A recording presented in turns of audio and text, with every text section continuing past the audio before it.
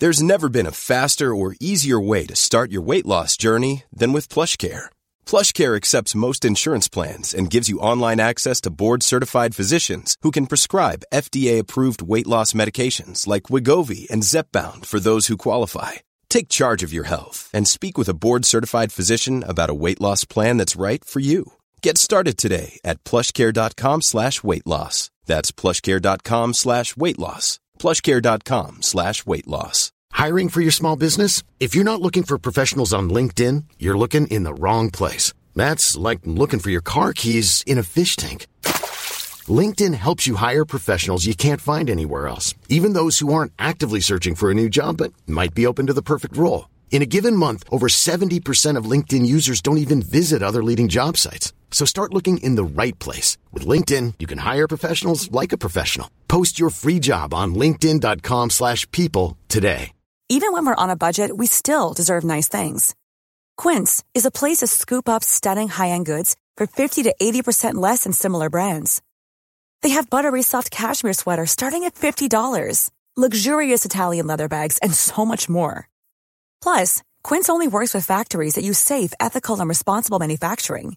Get the high-end goods you'll love without the high price tag with Quince. Go to quince.com/style for free shipping and 365-day returns.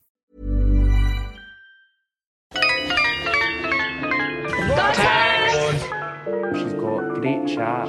The Hideaway is open tonight. I licked her tit or whatever. You know, got quicksand. It's like the equivalent, it's made up of dicks. It's banter. What do you think about Brexit? What's that? Does that mean we won't have any trees? Are you joking? You are a liar, actress.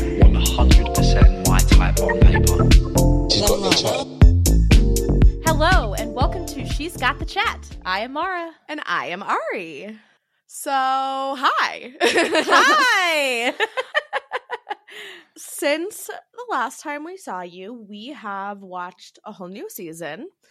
And we are here to talk about the entire thing. Yep. This is going to be our overview recap, if you will, of Love Island USA Season 5. And essentially the way that we're going to be going through this recap is just giving each week a little moment to discuss. I'm sure that some will have more to say about than others, but just kind of going through some of the main points of what happened in each week. And of course, our overall takeaways from the season. Yeah. We'll try not to get too into the weeds of details, but a lot of things happened in this season. Yeah. Yes, to a certain extent. Yeah, a lot of things happened and a lot of things didn't happen. Right. That's how I always am left feeling with Love Island US. I don't want to spoil anything, but like, what would you say your main overarching takeaway from the season was, especially coming so closely off the heels / treading on the heels of UK 10? I think that the USA is learning. They're not quite there yet, but they're learning. There were things that I enjoyed a lot about this season. I felt like a lot of things harkened back to the early seasons 1 and 2 of Love Island UK. The chaos and trash of it all. But then I don't know. There's the polishedness of the show is not there yet. Right. And what concerns me a little bit is the reason that the chaos and trashiness was so present in UK 1 and 2 is because people weren't really aware of the reach of the show, the impact of the show, and like what acting that way on TV was going to do to their lives. True. Why are these people acting like this in 2023? What are the producers doing? Like, what is happening? Why this resurgence? It's very experimental this season. Very, yes. So I'm like, are they doing experimental producer practices as well? They definitely are. They are throwing a bunch of shit at the wall and seeing what sticks. That's definitely what it felt like. But also, I think what you just said is actually a great point, Ari, because I think that the show is not that watched by a lot of people who like Love Island even. Right. And I think this season in particular was, but I think that these previous seasons have not really been well watched. And because of that, the people going into this season might have been like, fuck it, no one's watching it anyway. Yeah. Could be. I mean, so basically Love Island US for the first 3 seasons, was it on CBS? Yes. And it was hosted by Ariel something, a different woman who's a comedian that I first found out about because she is friends with Caitlin Bristow. Yep. That's crazy. Yeah, it's very connected, all the worlds. And then for the past 2 seasons, so season 4 and 5, it's been on Peacock, hosted by Sarah Hyland. Mm-hmm. And I feel like last season, it definitely was not as experimental as this season. No. But it was, I felt like the push of them really trying to be like, we want to get this into the cultural zeitgeist in the US. Yeah.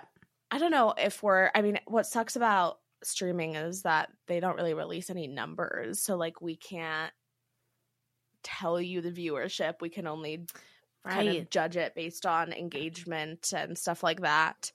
Right. I don't know. Anyway, this was definitely a more discussed season for sure. Yeah. Like okay. I don't know. I was going to say like, because obviously you and I started covering last season of Love Island USA on TikTok exclusively. And on TikTok and Instagram. That was the first season that we covered before we actually had the podcast, but we were just doing on our social media. Yeah. We did see our first viral TikTok from that season. Oh, was it the Jeff one? Yeah, the Jeff one. I literally just like recorded parts of his like absolute breakdown and talked about how controlling and scary he was. Literally.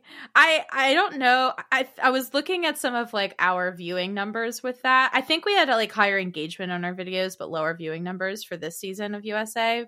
But we didn't do the same kind of content this season for it than we did last season. So no, it's hard to compare with that.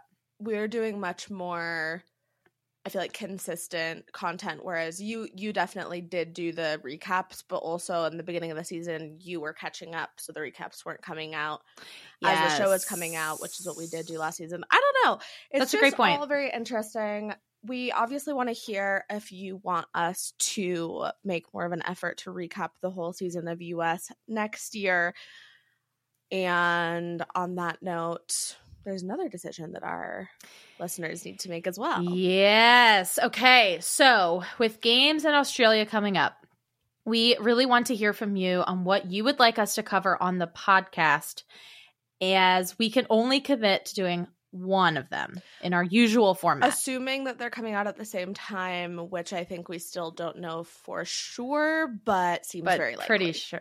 Very likely. Very, very likely. If for whatever reason they don't, and we're able to do both in podcast form, we will. But we're just going off of the assumption that they will be coming out at the same time. Right.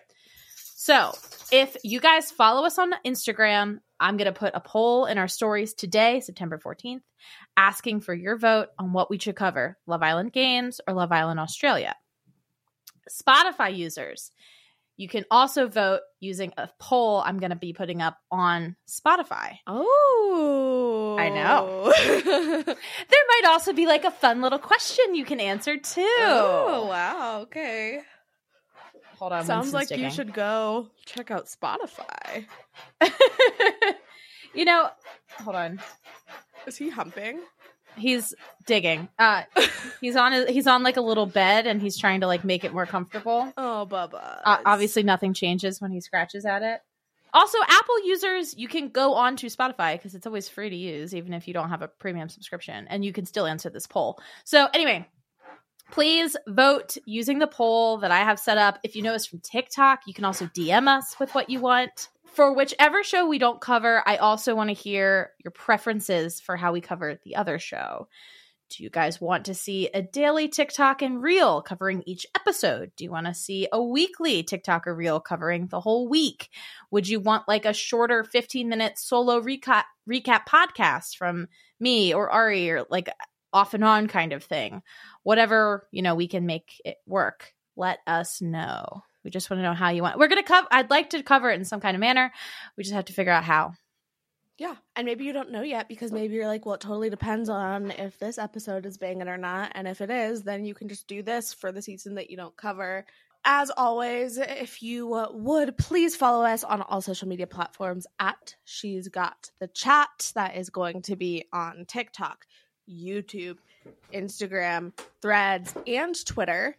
And if you want to ever share any thoughts with us, we always answer our DMs. We love hearing from you. So go ahead and give us a message wherever you follow us. I would say we're most likely to see quickly an Instagram DM. Please rate, review, and subscribe wherever you get your podcasts. We will still send you stickers if you do that and follow us everywhere and send us proof and share it with a friend and send us proof. We have stickers officially. I would love it. Yeah. So anything else that we need to get to off the top? No, that's it for business. Let's do this. Oh, God. Okay. Let's do it. Without further ado, let's chat. Alrighty, so week 1. We are in a brand new villa in Fiji, home of rain. Question. Yes. Have we ever seen a villa on a beach? No.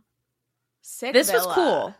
Very cool villa. I have a feeling they're going to use the same one for Love Island Games. Because they're like filming it now, I think, right? Yeah, they're filming it right now. That would make in Fiji. sense. Yeah. Why build a whole new fucking villa? I don't know. It seems like a waste of money. But yeah, I agree. I just right off the bat have to say, because this happens before anything else, and as I mentioned this on our oh my God episode. I don't know why I didn't write this in the notes. I knew exactly what we were going to say. Go ahead. But the way that I took notes for this whole season of US was just texting Mara about it. So my first text to Mara of the season is, what the fuck is this Love Island US opening scene? We get maybe like a 5-minute skit. Yes.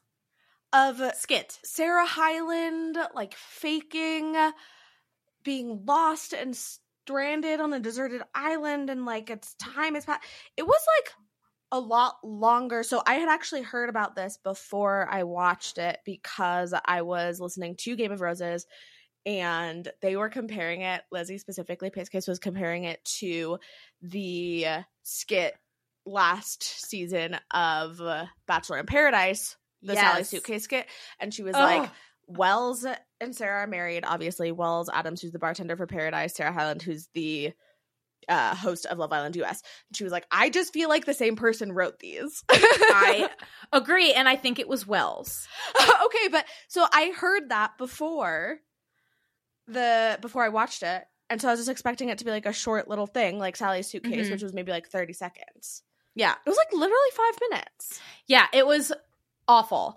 I just feel like Wells was like, Sarah, do you know what would be so funny? What if you like pretended this was like Castaway and you were like going crazy on an island, you're deserted, but then you just like walk down the beach and there's the villa. And then you walk in and all of a sudden you're the host. It was bad. It feels like the correct answer, but also, like, do you actually think that Wells and Sarah have that much power on Love Island US? No. No. It was definitely some producer's dumb idea. It was awful. And it really set the tone for the season, I just have to say. I was like, you don't get it quite yet. I made that TikTok where I'm using that Jamae voice where like I could instead put my head through a window. And that was largely because of this opening scene. Because I saw this and I was like, what the fuck? And just to remind everyone, like, we watched this. I took a little bit of a break and didn't start watching it as early as you did. But we started watching this right after this most recent season of UK, which was amazing. Yeah. For this to be our intro into the season, it was rough. Yeah. Anyway, we can move on. Okay. Well, we see our OG Islanders come in. The girls include Anna, KK, Cassie, Jasmine, and Destiny. The boys are Leo, Victor, Keenan, Bergie, and Marco. And instead of the usual coupling up where Girls step forward, boys choose. We had this sticker twist competition where a boy would enter and then the girls would either stand on their heart or not. So the first guy to enter, I forget who it was. It was Leo. Leo. So Leo comes in and all the girls have to pile onto his heart. Oh. And then when the next boy comes in, then they have to decide if they want to stick with Leo or twist for the next boy. Yeah. And then they just move about from heart to heart until everybody's coupled up. And then if there are ever two girls, or like at the end, if there were two girls on a heart with a boy, then he had to choose. Like Leo had to choose between Cassie and Anna. And I think Marco had to choose between Destiny and I don't remember who. But I hated this. Yeah. One of the reasons I hated it is because I feel like there is such a I think it was Jasmine. Yeah, maybe Jasmine and Destiny. Yeah, I think you're right. There's such a like anticlimactic feeling to all of them piling onto the heart and just like hugging the guy and being like, "Hi, nice to meet you." Like they're supposed to come in and have physical distance, and then when they couple up, then they meet physically, hug, and you get the first shot of them as a couple. Yeah, this did not work for me. Yeah. No, this was a mess. So anyway, that happens. We get our initial couples of the season. Our couples starting off this season are KK and Keenan, Anna and Bergie, Marco and Destiny, Leo and Cassie, and Victor and Jasmine. Correct. And then the Islanders go look around the villa. And in that evening, we get this game of them handing out phones and like doing this kissing challenge as a way to get the phone. Oh, yeah. That was fucking weird.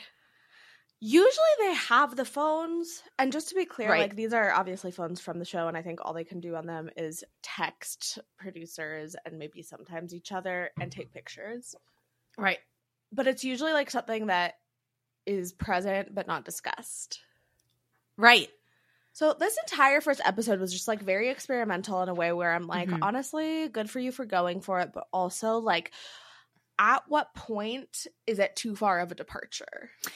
Yes, I think the phones were too far of a departure. I appreciated that they were trying to use it as a means to get them to like build physical chemistry early on, but just do like a game around the fire pit of Truth or Dare or something like that. Do suck and blow. Like there's so many classic staples of the game that could be used in that scenario instead of just creating something new out of thin air. Exactly.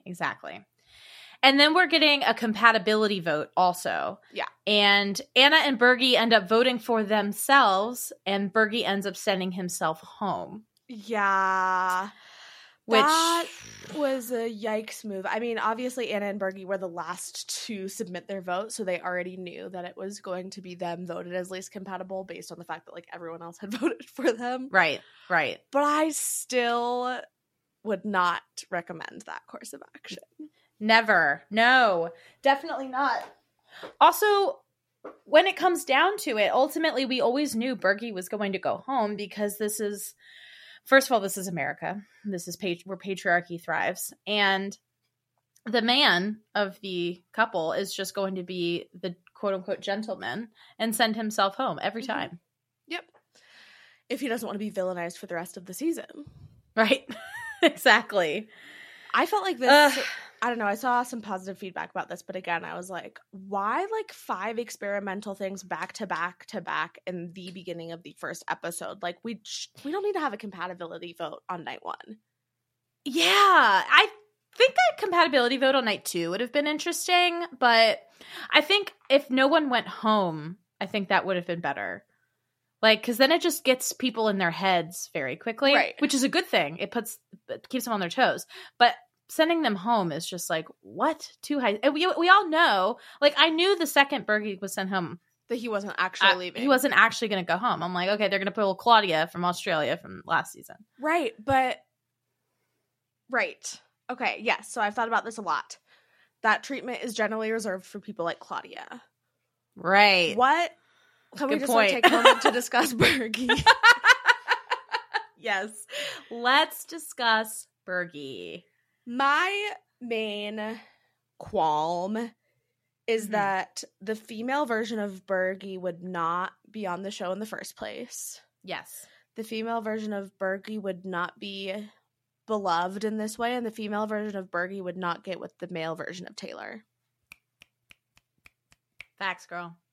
Facts. So, what are your thoughts?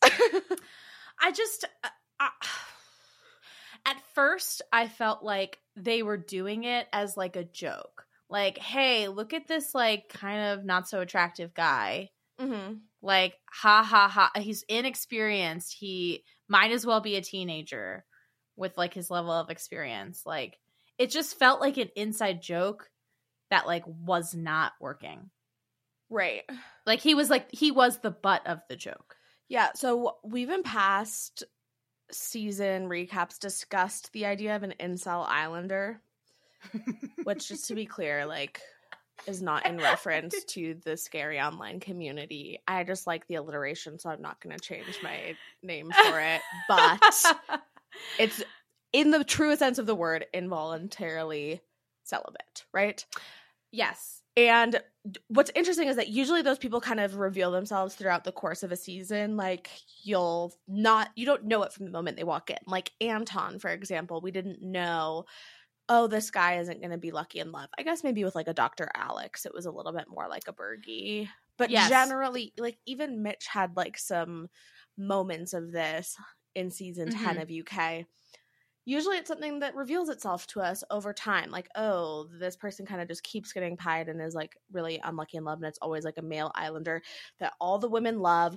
They all want him to do well. Every time a bomb comes in, a female bomb, they're like, oh, you have to be with this amazing person. Like, we can't wait for you to find your person, but it's definitely none of us. Right. This was so fucking blatant. Yep. By the end of the season, Ari, I was like, maybe this was always a rehabilitation story. This was always supposed to be a story of an incel-y guy who could have gone that way. Like, imagine Bergie never went on this show. Couldn't you imagine that path for him? Imagine what path for him? This path where he is nice guys finish last for so long, to the point that he resents women. Oh, to the point that he does become an incel in the connotation way? Yeah. I mean, yeah. Like, that's where it starts. Right. But because they've given him this opportunity in this platform, he now has enough self-esteem to be like, maybe I can find love. And maybe now he's rehabilitated and he won't become an incel. Oh my God. Love Island US is a charity. I was just like, it's the only thing that made any sense to me. Oh my God, that's fucking funny. Okay, the one thing that really throws a wrench into my whole understanding of Bergie is the fact that he has competed in bodybuilding competitions. Yes. And I feel like this is something that we can discuss further later on, kind of honestly towards the end of the season. I know that we're still on fucking episode 1. But I would say something that I really struggled with this season is that I don't feel like there was any depth to any of the characters. Like, how did we not know that about Bergie? How did we only find out at the very, very end of the season that both Margot and Bergie have lost their mothers? Like, yes! It doesn't feel like there's any depth or character development or like resolution of conflict in this season. It just kind of is said once and forgotten about. And like, it would add a lot to Bergie's character to know these things about him, to know that he competed in fucking bodybuilding competition. That makes it make more sense why he would be on the show. I honestly don't know that he could have been on the show with all the other things about him, like being named Bergie and, you know, having kissed like one person ever and being a Dairy Queen manager without that. Yeah, I completely agree. We're just not told. No, we're not given any depth. You're right. There's no character development. And it's the same is true of the couples. We don't see any real development of the couples either. Totally agree. I was like in shock. I know we're jumping all around, but listen, we're doing a recap of the whole season, so we're allowed to. I feel like a really good example of this was the fight between Carmen and Kenzo after the heart rate challenge. Yeah. We saw one conversation that they had where they were fighting about it. Right. And then there's a recoupling. They're back together. I never saw them talk about it again. Yeah. It's crazy. It's crazy. I don't know. That's what I'm saying. Like, the polish is not there. No, they're throwing too many experiments and like focusing too much on drama and not enough on like why we're here, love, and understanding people as people. Right. And also after Casa, they do pretty much everything that is done after Casa in UK in like less than half the time. Right. And so, yeah, it's just very rushed. Anyway. Okay. So Bergie obviously does not leave. He ends up Can you imagine if we had just had that whole conversation about him and we're like, and then Bergie leaves episode 1 never to be seen again. Off to go join the throes of men's rights activists on Reddit. Oh, fuck. No, yeah, Love Island JK, JK. Like, we can't let him leave. Our work here has just begun. Yep. You're welcome, women. Yep. So Bergie ends up going on a hideaway date with Hannah and Carmen. They all end up sleeping in the hideaway that evening. Another weird experiment. Yeah. Another weird experiment is the hideaway.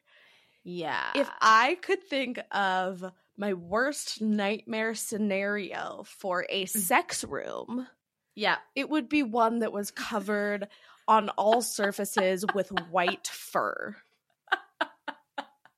The white especially, I think, makes it worse. Like, why? I don't know. I'm just imagining getting that fur, that like metallic-y fur in my mouth. Somehow. I'm Do you know just what I mean? imagining them like having to steam clean the entire room after every use. Yeah. Oh my God. And if they're not. Well, I don't even want to think about that. I know, I don't either. Because we know that these people on this season were fucking. Yes. A lot more than usual. Or I guess it's shown a lot more than usual. I can't. Anyway. The next day, Hannah and Carmen go on dates. Hannah goes with Victor. Carmen goes with Leo. There's not much to those dates, to be quite honest. We also see Destiny get really mad at Marco for kissing her the first night and then saying that he still wants to be open to meet other people. Destiny, honey. Whew, she does this a lot. Yeah.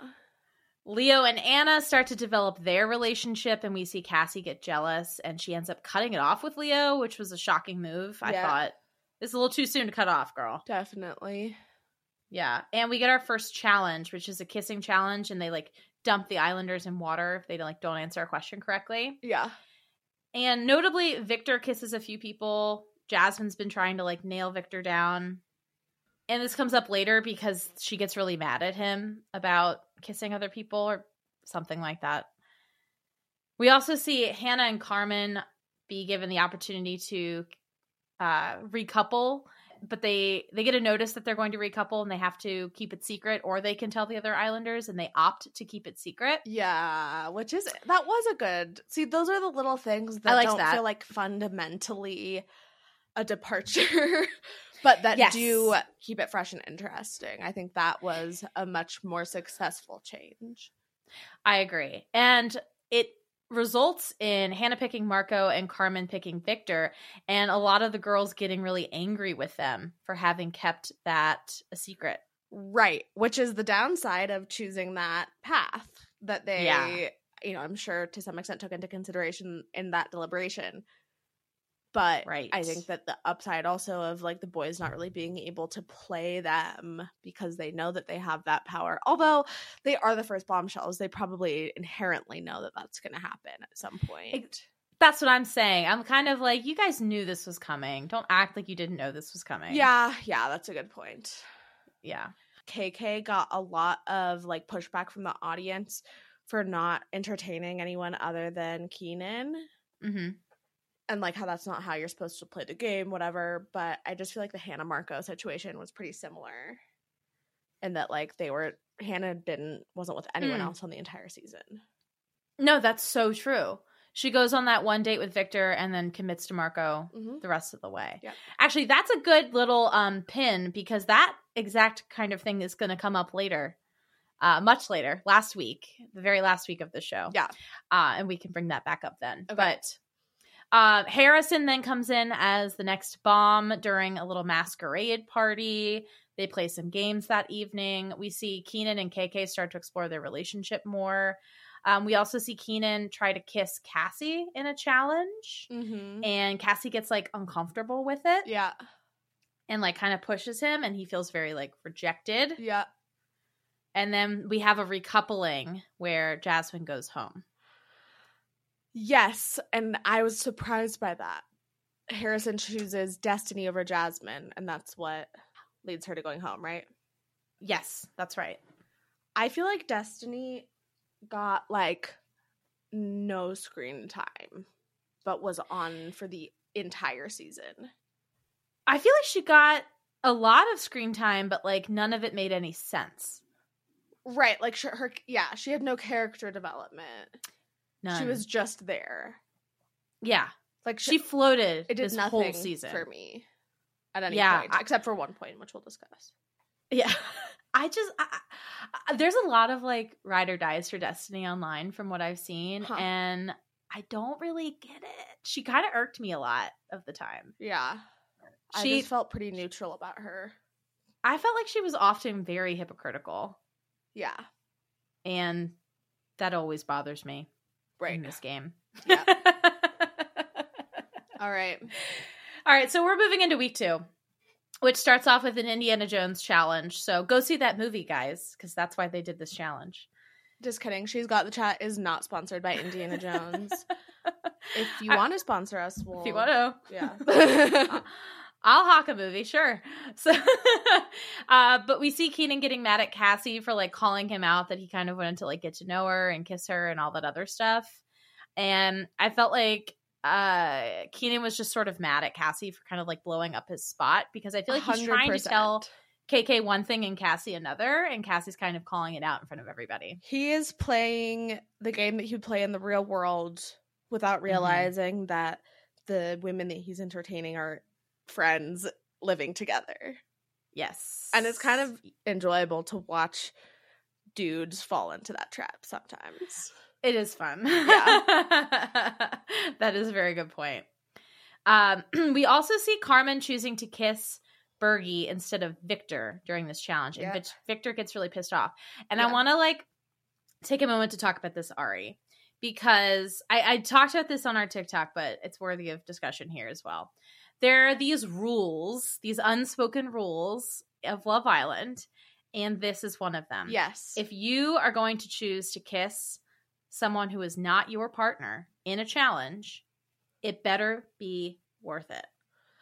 Yes. And Carmen also, if I remember, was the last one to go. And so at the point that she did this, Victor had already seen every single other girl choose the guy that she was coupled up with for this challenge. And so, yeah, it was an interesting move on her part. Yeah. And it kicks off this whole narrative of Carmen and Bergie developing, quote unquote, a relationship. LOL. LOL. I have a theory on Carmen. Oh, do you want to share it now? Sure, yeah. I know that there's some rumors that like her and Kenzo knew each other because they live in the same city, and I'm pretty sure they go to the same gym. Yes, that's what I've heard as well. And so part of me thinks that Bergie was just the easiest and safest option for Carmen while she waited for Kenzo to come in, a la Brendan Marias being with Natasha Parker before Piper got there on Bachelor in Paradise. I completely agree. I think she saw him as a safe bet. He was never going to push her too far. He was always going to let her keep the pace. Right. That's, yes. And to actually, I respect it. But that's a little bit, I think, a good clarification because I didn't explain that super well. He was safe bet and that, like, she's out of his league. And so he's probably going to want to stick with her. But also, you're absolutely right that I think she did. And she said this to him even in the moment that they were discussing why she chose him instead of Victor to kiss in the challenge. She was like, I just felt safer with you. And I think that that is valid. Yeah. No, I agree. Yeah. Ariana Madix from Vanderpump Rules then comes in to host a challenge. And there's a prize of immunity. And Hannah and Marco end up winning this challenge and then also give immunity to Leo and Anna, which shocked me. Yes, same. Who did you think they should have chosen? Maybe like, I don't know, KK and Keenan. Yeah. I was thinking KK or Keenan or like even Destiny and Harrison since they all tied at the end. Oh, right. Yeah, I definitely saw some people saying that online. I want to make one note about this challenge. Yeah. I, as you know, have been struggling to force myself to watch the show because as I've been watching it, I've been on like seasons 9 and 10 of Vanderpump Rules simultaneously.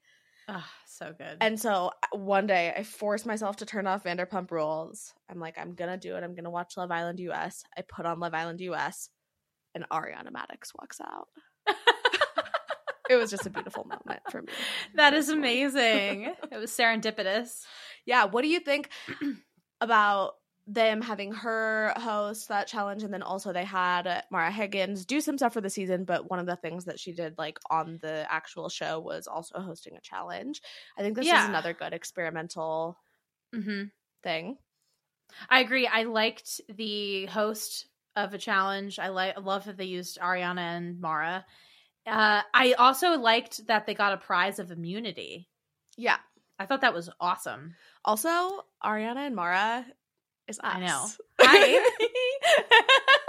I mean, I'm not going to say that's 100% a coincidence because it seems a little odd.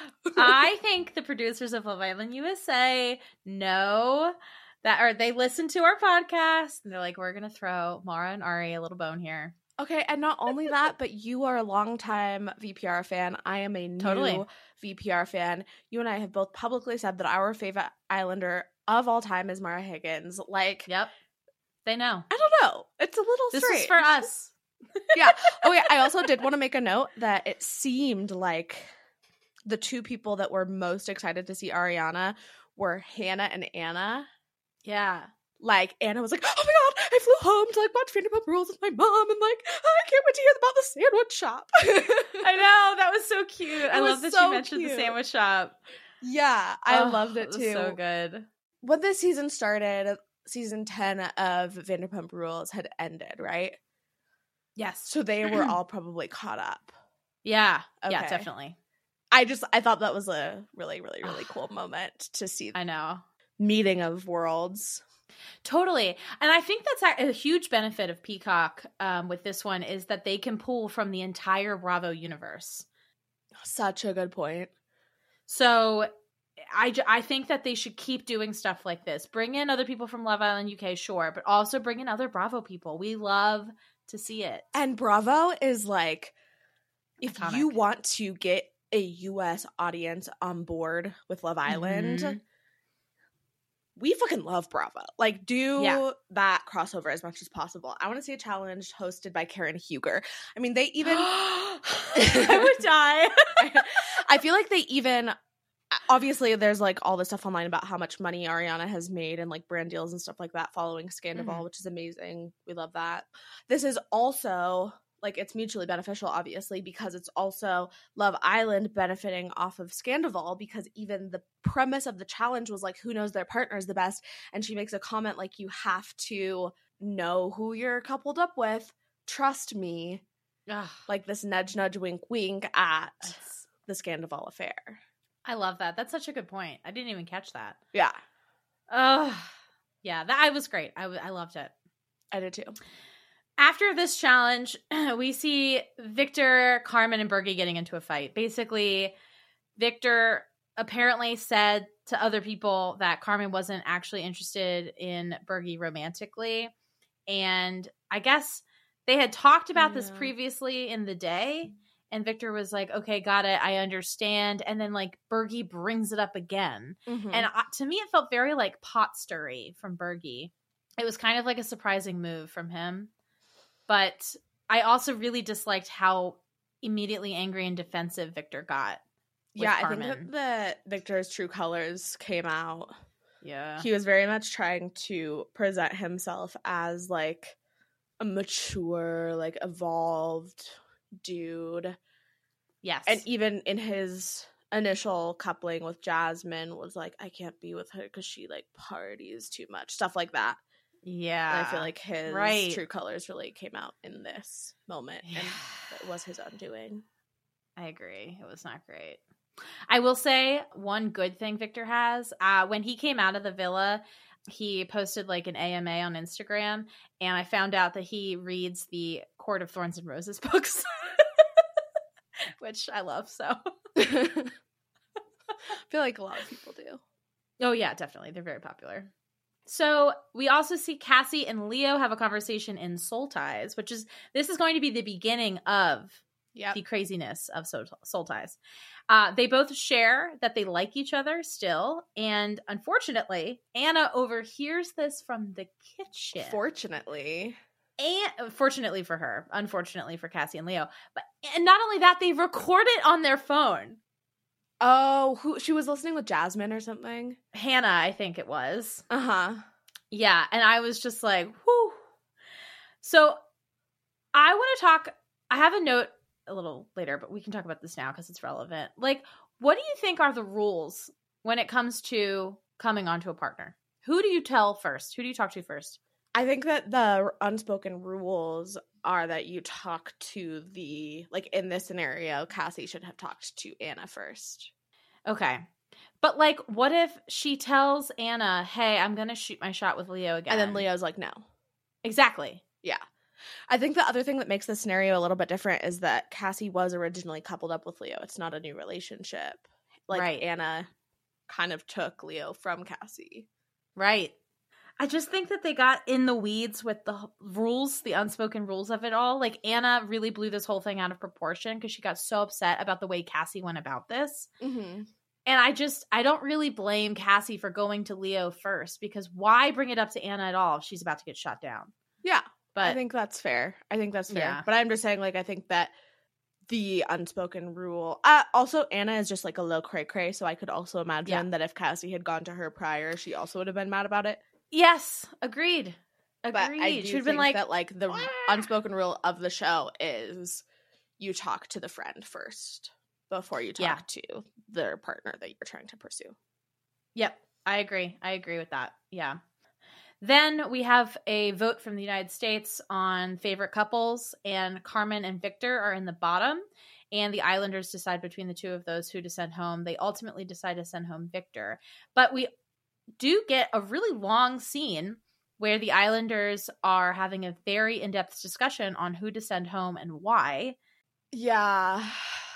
They're kind of like pressuring Bergie into being like, is this really something with Carmen? Like, is it worth saving Carmen because you want to pursue her? And he was so uncomfortable. Yeah. I liked that we got to see that conversation, because in the UK, I feel like we never really get to see like the in-depth conversations. Mm-hmm. Or maybe they're just not arguing as much. But it was interesting to see how much, like, how split that vote was.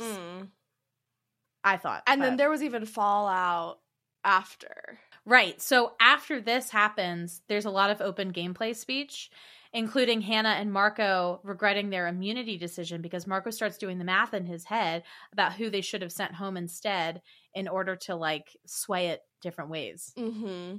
Yeah. I'm like, honey, that's math you should have been doing the second you earned that immunity. Exactly. You should have been doing it while you were still playing the game, working towards your Exactly. Yeah, I don't think that that's Marco's strong suit. But the other thing that I wanted to comment on, which you did, but I don't know that we said this specifically, is just that, like, in that conversation where they're deciding to who to send home, something that we saw that I actually don't remember ever seeing before is that they go around and each vote on who they want to send home. They're split. Right. And then they, like, try to persuade each other, like, who is going to switch sides. Yep. I was wondering, is this something that happens on UK that we just don't see? That's why I brought it up, because I was like, is this something that happens that we don't see? Because normally we just see the pros and cons of each person, and then we see a cut and they say, okay, well, I think we've made our decision, and then they but we never see what actually goes into them making their decision. I know. I imagine it's a vote, but it's also funny, like, seeing the vote. It's very American. It's very, like, go democracy. I do want to say, and because I think this all happened week 2, maybe it was week 1, but regardless, in the beginning of the season, so I want to say it before we move on too much, just some of Gabe's thoughts, because he was peripherally ingesting this season. Number 1, Gabe quote of the season: "Why do we feel so foreign in our own country?" And then he was like, you and him? Yeah. Yeah. Looking at all the cross necklaces and was like, girl, don't I know it? Yeah. And then I think this was like very early on that I started to be really grossed out by them with their American accents saying UK phrases, which I understand sounds very hypocritical. Yeah. Because we do the same. But, like, we're recapping it and saying what they said. We're not, like, engaging in our dating lives, being like, these boys are so fit. Right. I'm going to pull him for a chat. Yeah. It's silly hearing them say the words. I don't know why. I get that it's just, like, you're in this bubble and you're, like, naturally attuned to using these terms. But It's very funny hearing them say it. I'm like, no one says this in real life. No. It's in the United States. Very clear that they have all studied the game, and the game is obviously the UK game. Yes. Okay. Bingo. I don't know when this happens, but we have to discuss Marco sharing with the boys that his type is women of color. Oh boy. Go ahead. Go off. Well, in the moment that he said this, I was like, oh, well, he's my most toxic Islander of the season. And it was like episode 2, maybe. I was like, he is so fucking, like, fetishizing. And I just, like, I don't even know all the shit that goes into that, but it's, like, so deeply weird for him to say it that way. Like, not, like, tan features and, like, but to straight up be, like, women of color. Women of color. Yeah. It feels really icky to me. Yeah, I think it's tough because he's white. Yes. And I just think that there are so many, or I guess, is he Hispanic? No, his dad is Italian, I think, but he's white. Right, he's Italian, he's white. So, yeah, I think it's just like there's so many power dynamics that go into this. And like if he's not aware of that, it makes my heart hurt for the women of color that he's with. Exactly. Because I'm like, is he being conscious of like these dynamics that exist inherently? Exactly. So because of him saying that so early on, I had a really hard time backing him and Hannah at all because I felt bad for her the entire season. I know. I still feel bad for her. I still feel bad for her too. Yeah, it feels very like, okay, well, if that's going to be your only dating pool, then like what work are you doing to like bring equality and like give those women that you're engaging with intimately like power and autonomy in those relationships? Like it just feels like there needs to be like a lot more conscious effort for him to be not doing more harm to those women than we see. I completely agree. It's rough. I don't think he ended up being my most toxic Islander of the season because it didn't really, I don't know. He didn't do a lot of other shit, which kind of fucking disappointed me because I really wanted him to be my most toxic. I love that. So last 2 things for week 2, quickly. 1, Bergie says he likes Carmen, and this is what he says to her. You want 4 kids, you're Christian, you're from Wisconsin, we both love all 4 seasons. I'm sorry. I just had to say it.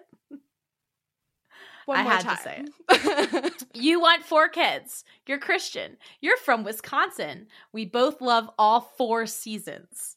I literally fucking hate this country. I was like, I want to die. Thank you for writing that down. You're welcome. Okay, so the last thing we should discuss is another rule thing. How much time has to pass before you can cuddle and kiss the person you've decided to pursue? Because Anna gets upset with Leo and Cassie because they've decided to pursue one another, and then she gets upset because they're like kissing and cuddling in private, but like Destiny happens to see it. Right. I mean, really no time at all. Let's think back to Ron and Casey and Lana. Let's think back to, I don't know, I'm sure there's so many examples of this. I think that it's interesting that all of your questions about like rules are coming up regarding Anna's reaction to things. I know. Because it is worth having the conversation, and I think that there is a level of respect that is expected, that, you know, you're not going to be throwing it in their face right away. Right. But Anna also just be crazy. I know. I think the proper rule of thumb should be if they're still coupled up with the other person, you should probably wait to be doing intimate things. I think that was the expectation Anna had. But it's also like, come on. This is Love Island, baby. Yeah, and it's not like they were doing it in front of everyone. In front of her. Yeah. Yeah. All right, let's move into week 3. Let's do it. See if we can go through this one a little faster. We get 3 new bombs. We get Kenzo, Emily, and Jonah.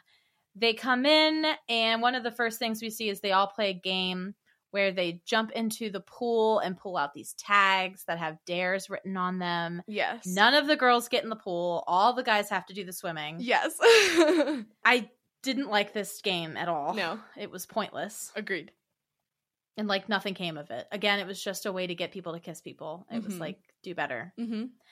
Anna is still pissed off about the Leo Cassie situation. She feels like they've been disrespectful to her.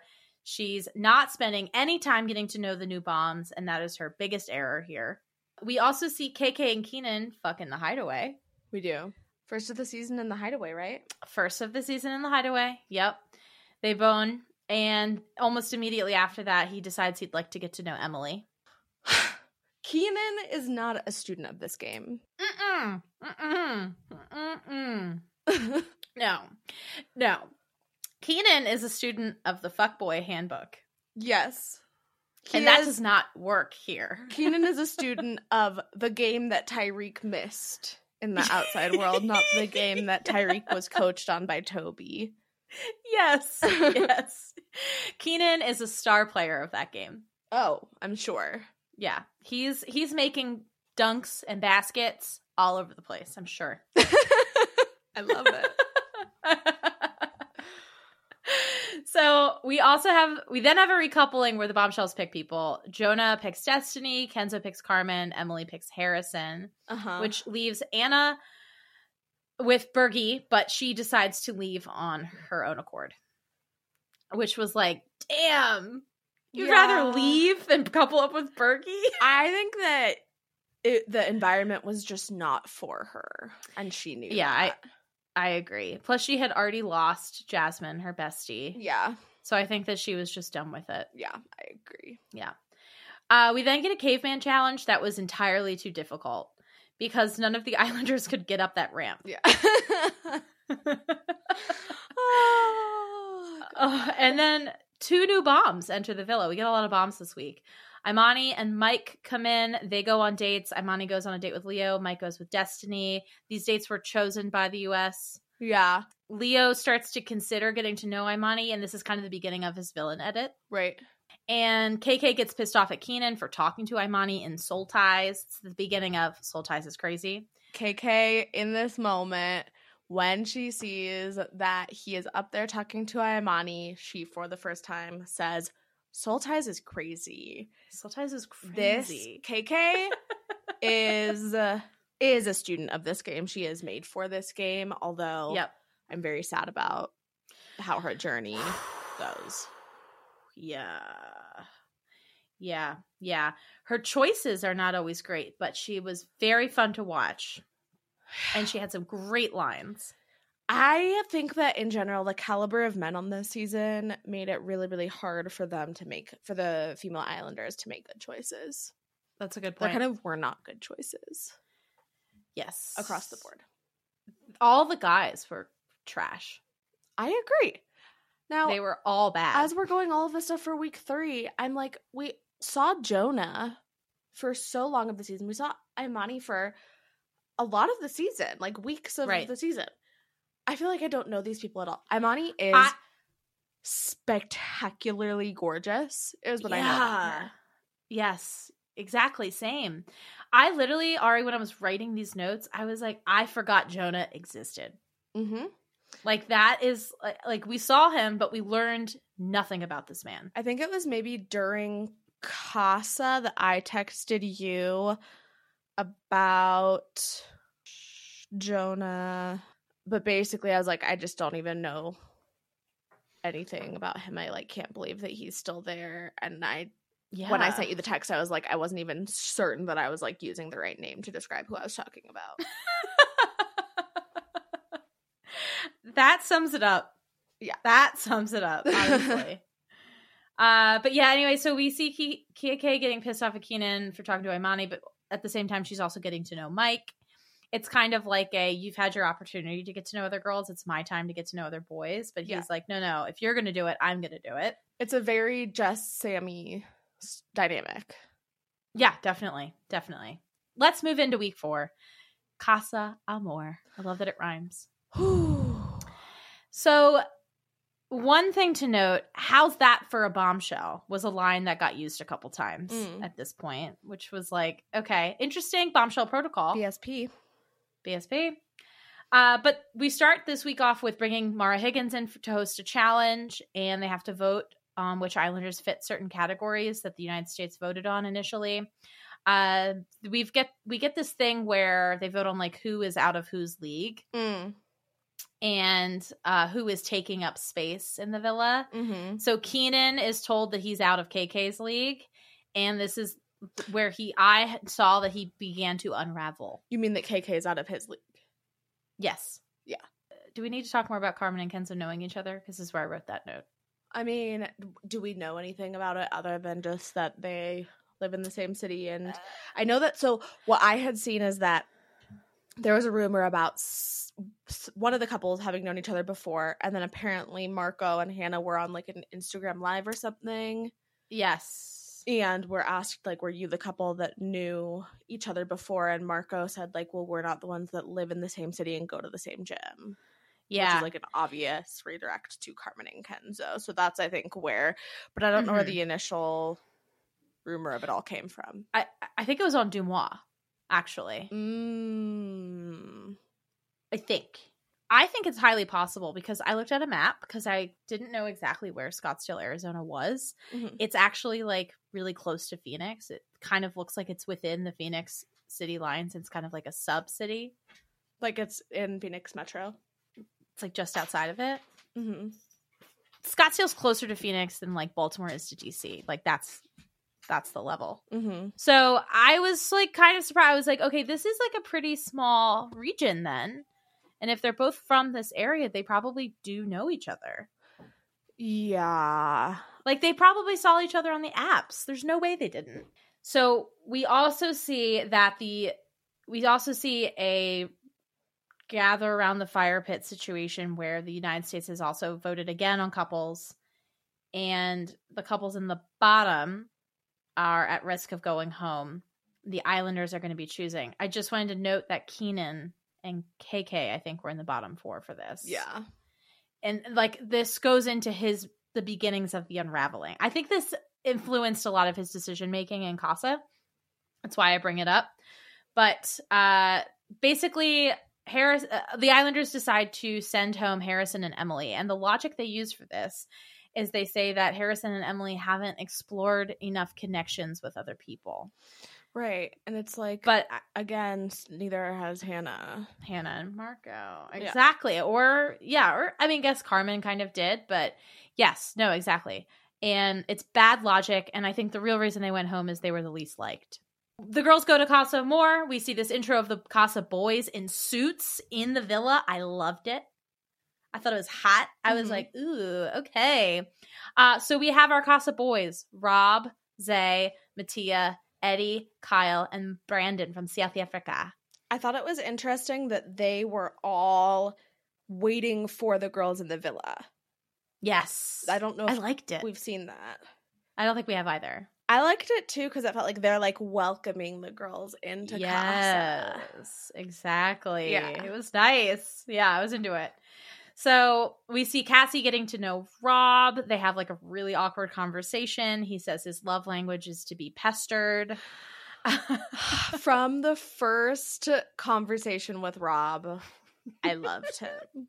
I know. I was like, who is this? My first initial thought was, oh my God, this boy is so fratty and I love him. You were like, when I texted you to tell you that I loved Rob, you were like, thank God. I thought that he was like my Casey of the season, where like he's like the frat guy that I'm obsessed with. I was obsessed with him, Mara, to the point that I considered like, should he be my MVP of the season? Oh my God. That's actually crazy. He was so fun. So fun.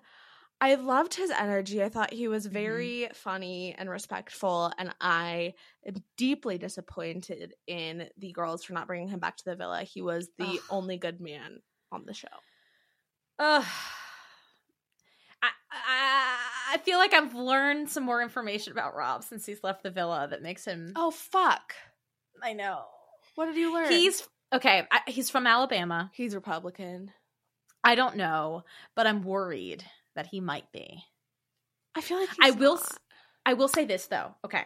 I did stalk his entire family. Most of his family, he's probably not Republican because this is why. Most of his family, I think, actually largely resides in LA.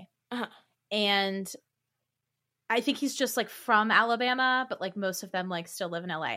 He has a sister, two sisters and a brother. His one brother is gay, and one of his sisters has Downs.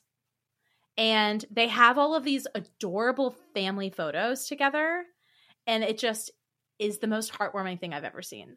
Wait, so then what is it that you found out about him that you're worried about? Literally just that he's from Alabama? I think just because, like, he's from Alabama. He likes snakes and lizards.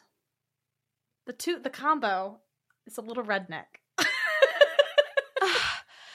The combo is redneck, or is that just like what happens when you live in Alabama? Right. No, that's fair. That's totally fair. I feel like there was one other he was wearing camo. But again, I mean, you know, he's a snake guy, so maybe he just likes to fit in. Maybe it is like actually a practicality for his job. Right. Let me see who he follows. I'm literally doing that. If anyone potentially problematic here.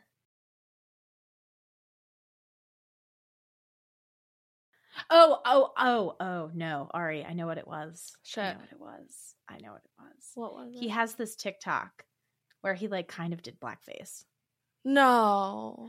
I was like, it was complicated because it wasn't. What do you mean he kind of did blackface? Let me pull it up. Let me pull it up for you. Okay. I actually like avoided sending it to you because like I couldn't handle it. Oh, I found it. Fuck. Send it to me. I found it. Okay. Oh, you're going to hate it. I'm really so sorry to do this to you. No, it's okay. We have to know. And the takeaway might be that there are no good men in this country. I know. Oh my God. First of all, it has a 1.3 million likes? I know. Huh? Okay, feeling a little pale. Gonna try spray tanning. Oh. I know. It's border.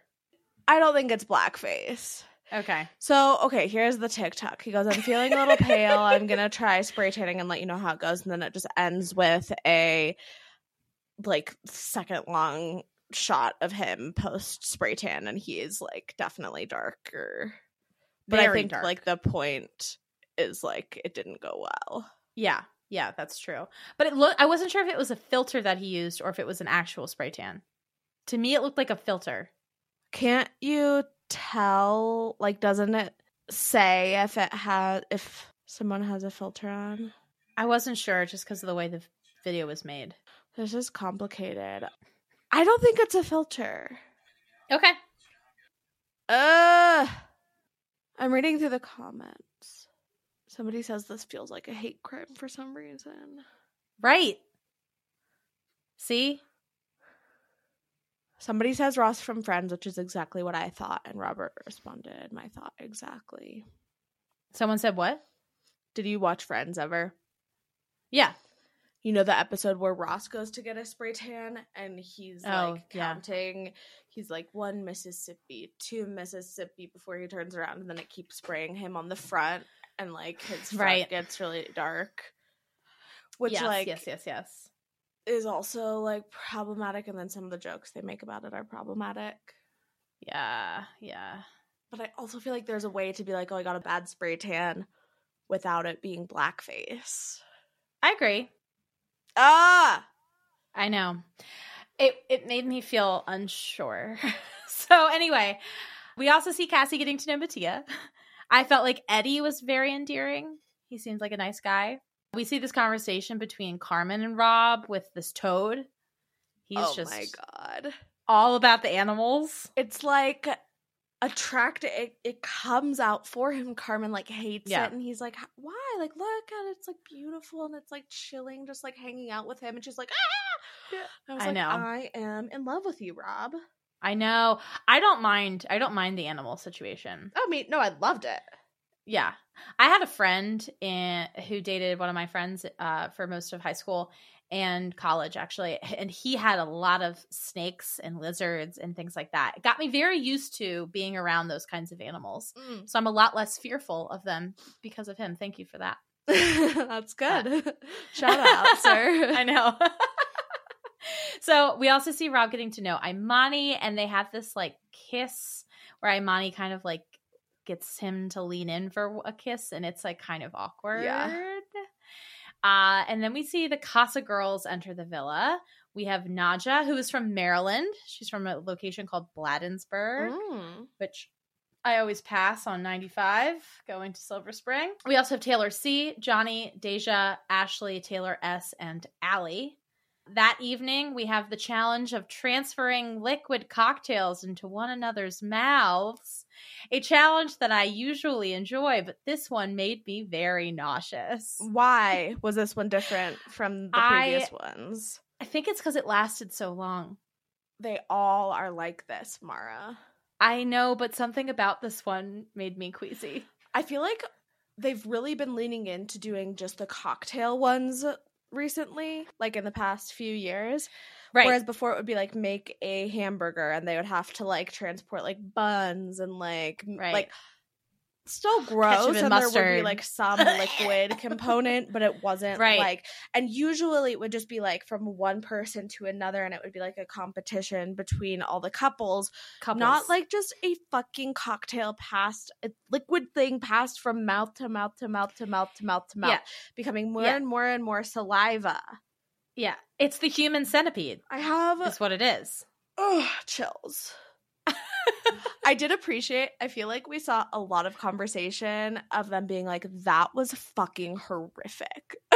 Yeah. Which I liked. I feel like we don't usually see them be like, that was disgusting, as much as we did. Yeah. There was this shot, I actually took a video of it so I could show my friend, of Kanan leaning over Nadja and just shooting liquid into her mouth. And I was like, I actually averted my eyes for most of this. Like, I couldn't. It makes me, like, it activates my gag reflex. Yeah. I'm surprised that none of them threw up and, like, haven't thrown up. I also just wanted to make a quick note that we start Casa with 7 female bombs and 6 male bombs, and then we get Hannah O. So we end up having 2 extra female Casa bombs. Yeah. Just something to know. I thought that was interesting, too, actually. Yeah. I wonder why they did that. I don't know. But yeah, I mean, that goes well into, so they decide to bring in Marco's ex, Hannah. The way they did it was beautiful, though. They're like, Marco. You liked that? I thought it was good. It was funny because Marco was so certain he was going on a date with his Hannah. Yeah. Only to realize it was his ex. his face was funny. But I was kind of like, I think I would have liked it better if they had just brought Hannah in and included her in the original lineup of Casa Girls. Yeah, they definitely should have done that. Yeah. Do you think Marco has veneers? Yes. Okay.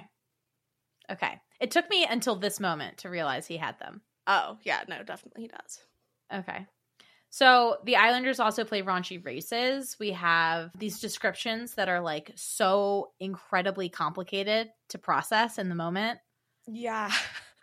And it felt very rigged. It wasn't about who was the fastest. It was about who was the most passionate. Yeah. So that's incredibly subjective. That's not how that game is played. No. And then, of course, don't they just end up tying and they both get a party? Yes, exactly. That's right. But also it's like never really a party. Like regardless, they're going to go get dressed up and like have one drink and like dance to fake music, like if they have a party or not. That's the plan for the night, Islanders. Right. Yeah, dumb. But after that, so they have their party, and then they also get to choose some people to go into the hideaway. So Zay and Destiny go in there. Destiny falls asleep. Iconic. I loved the callback to this from her dad also when we get the videos from the parents at the end of the season, and he was like, that's any parent's worst nightmare to see their daughter go into the hideaway. You killed it. Amazing. Thank you. Like a lot of the families brought up the hideaway. They did, yeah. But yeah, so and then Bergie and Taylor S go in the hideaway. I feel like there was some implied boning, but not likely. I don't think there was implied boning. Okay. Well, that evening we also get implied boning with Leo and Johnny, but then we get confirmation of that in the morning. Yeah. When Leo tells Marco and Johnny tells Taylor C. And Marco goes, "You fucked her and you don't know if you're going to bring her back?" Yeah. Incredible. 10 out of 10. That was fucking TV gold. I loved it. The whole way that this unfolds is pretty good. Like everyone finding out about it, you mean? Yes, and then what we see now with the video. So then the OG Villa girls get a video of what's going on with the boys in Casa, and they know that someone fucked Johnny. They don't know who. Yep. We also see KK absolutely losing her shit when she sees this video of Keenan like getting really cuddly with Naja. And we have Cassie putting together the pieces on who fucked Johnny. That was very fun to watch. Yeah. Before they went into Casa, Keenan was saying that he really wanted to, he was like, oh no, I was going to close things off with KK tonight. Yeah. And then the way that he went about Casa, given that that's how he went into Casa, was a huge, huge error. Right. I agree. The next night, Mike and Keenan definitely both get handjobs. And I was like, this shit does not happen on UK, but maybe it should. I feel like maybe it does. And it definitely, it does, and we don't see it. Uh-huh.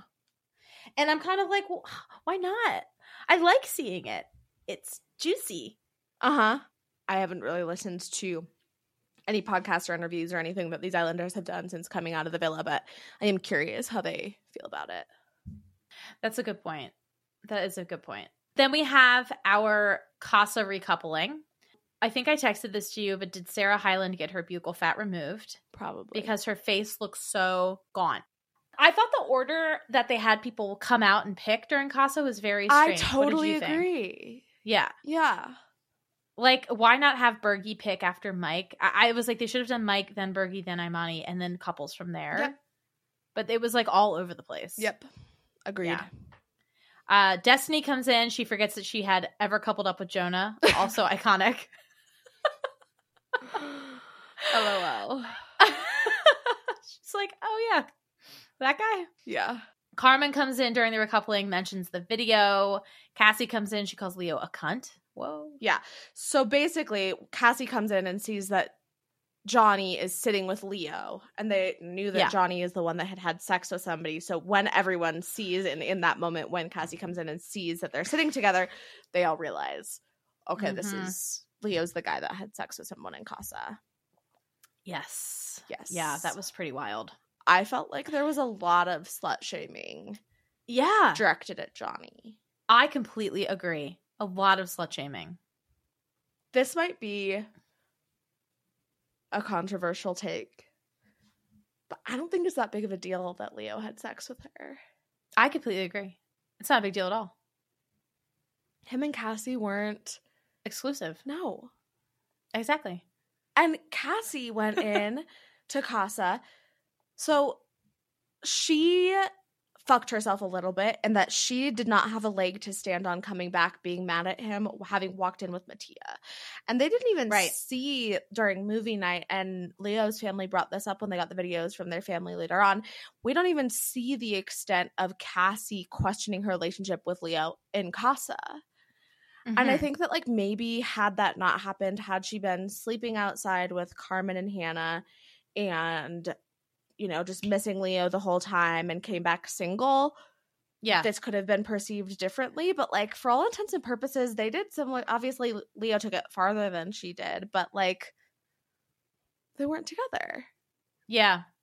I think this is where them being on a TV show comes into play, because it's, like, it's disrespectful to see, like, oh, the guy I was coupled up with, like, had sex with this whole other girl and, like, whatever. But at least he brought her back. Listen, we could say a lot of things about this season. Thank God that Leo brought Johnny back. Yeah. Because what we would have missed out on otherwise. Oh my God. It would have been a way worse season had he not. I completely agree. So I see nothing wrong with this. I mean, obviously, I understand why Cassie was upset, but I do too. I don't know. I just feel like it wasn't that big of a deal, and they honestly all got over it pretty quickly, which is also just due to how rushed the last few weeks of the season is following Casa. Yeah. I also think it's like, you know, if I were Cassie, I would make it a big deal too, because it's a great victimization edit. Mm-hmm. There's really no other option there. It's a great victimization edit, but she also, like, screwed herself out of the real victimization edit, which would have been what I said before, her going in, missing Leo, sleeping outside every night, and coming back single. That's how you actually get that edit, if that's what you're wanting. Yeah. That's a fact. That is a fact, yeah. Or, you know, even if she had just chosen to not bring Mattia back in the end, she could have gotten away with it more so. No, yeah, that's so true, because that goes perfectly into Keenan choosing to not recouple with Naja, saying that Naja wouldn't have changed anything, to which I say, then why do anything at all? KK coming back in and requesting to be single. Yeah, why did KK not try harder to find a connection, Casa? I think because she just like loves Keenan at this point. I know. And just like could not let herself do anything other than be loyal to him.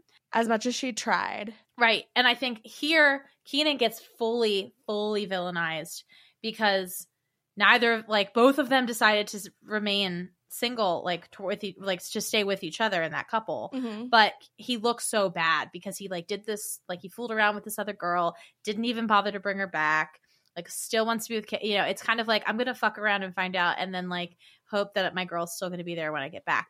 At least with Cassie and Leo, they both picked other people. It looks less bad. I agree. Yeah. I felt almost similarly when KK came in single as when Katie came in single, where I was just like, why didn't you do Casa differently? Right. You shouldn't have had to walk in here single. I agree. Even the last day or two of Casa after they got the video of the boys, I remember specifically KK saying something like, I'm taking applications for who wants to go back into the villa. Mm-hmm. She should have. I mean, she could have brought Brandon. He is very metrosexual in a really interesting way, and so different from Keenan that I actually never felt like KK was interested in him. Totally. There were other people that you could have tried it with and brought back just to explore further, to even be see, Keenan, I can do it too. Right. Exactly. That's so true. I don't know. This leaves the week off. Keenan's also an asshole to Sarah Hyland. Yeah. But let's get into week 5. Okay, now starts the part of the season where we have 20 million Islanders.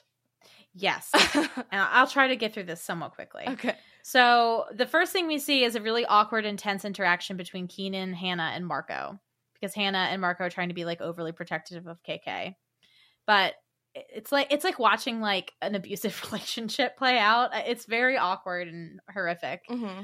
Keenan says to KK, quote, "It shouldn't have taken my figuring it out and hurting you." It's like you're basically admitting that like you knew what you did was wrong before you did it, and you still did it anyway. But KK, it's like enough for her, and she like immediately forgives Keenan, basically. The journey of watching KK forgive Keenan is pretty painful, I will say. Very, very painful. Like, and all the girls are like, no.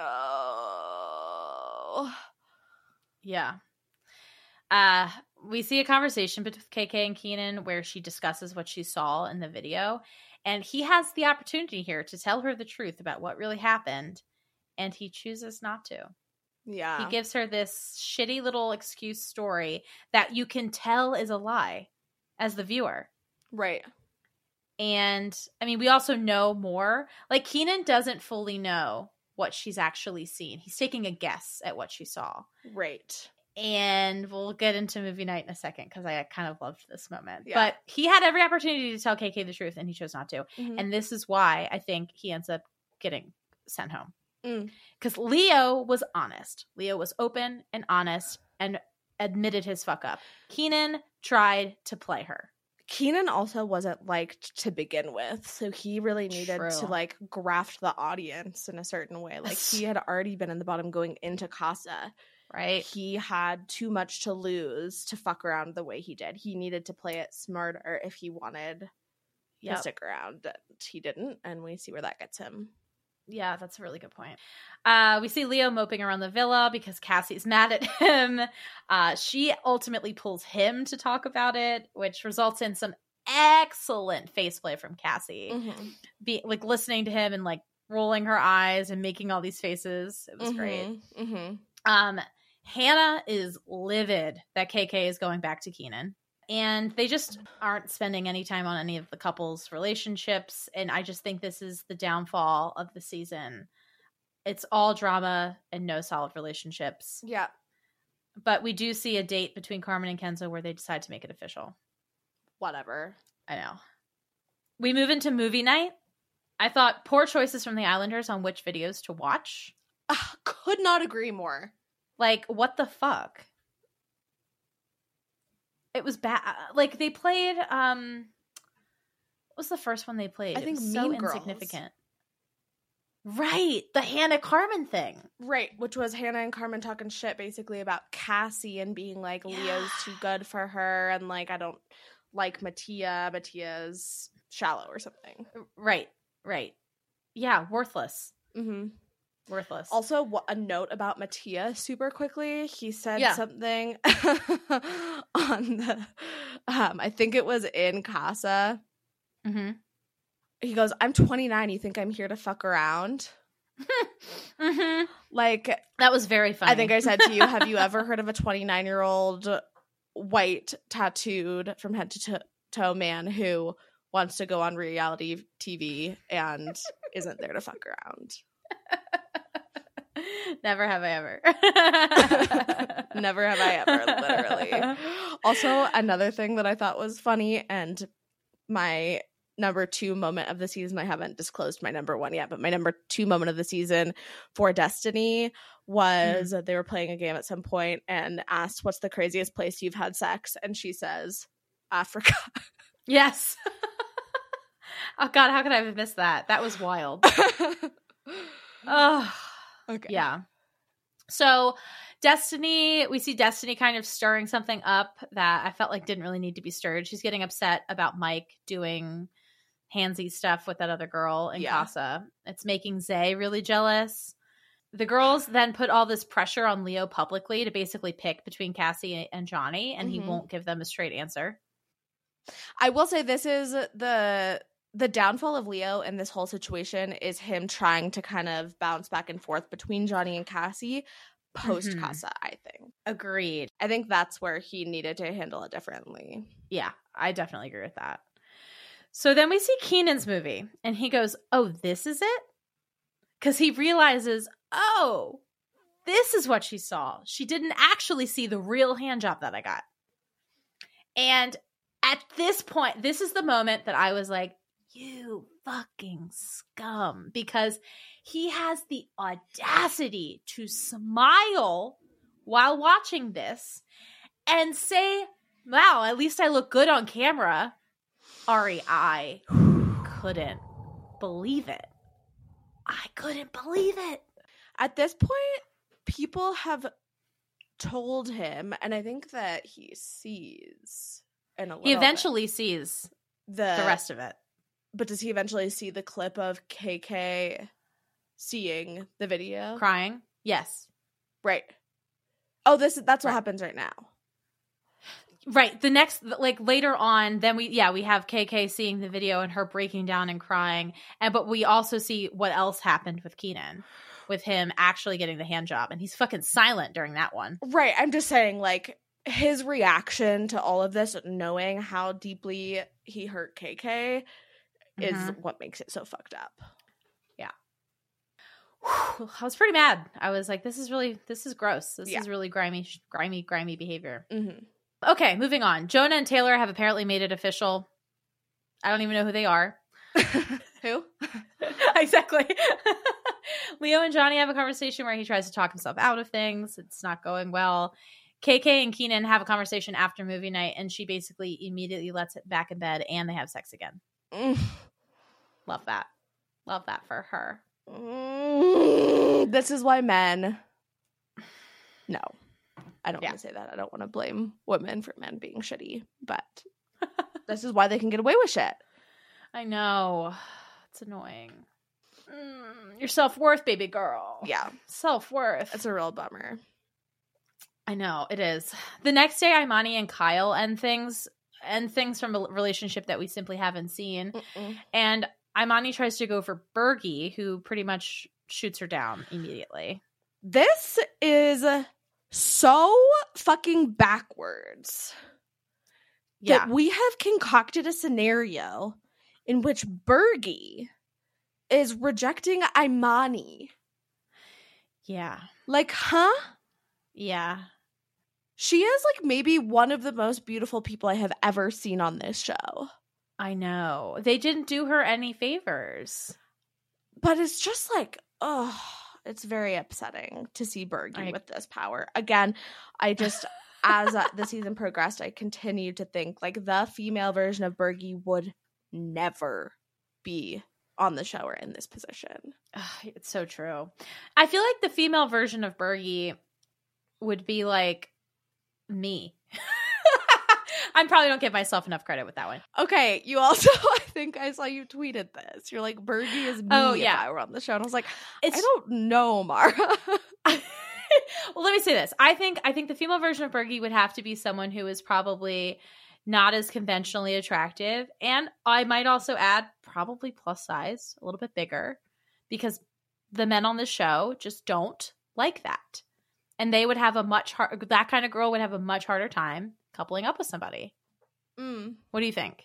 Do you think size matters in this one? I mean, I think size matters like in the show and societally and culturally and all that shit. But I think that if you just even had the exact reflection of Bergie as a woman in the villa, like who was straight sized from wherever the fuck Wisconsin and managed a Dairy Queen, had very inexperienced, very awkward, less conventionally attractive.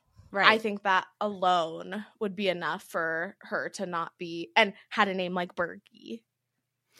Right. Like that alone would be enough. Mary Sue. Yeah. Something. For her to be not given the same treatment that Bergie is getting in this scenario. Yeah. No, that's a great point, actually. Yeah. This Bergie thing kills me. Yeah.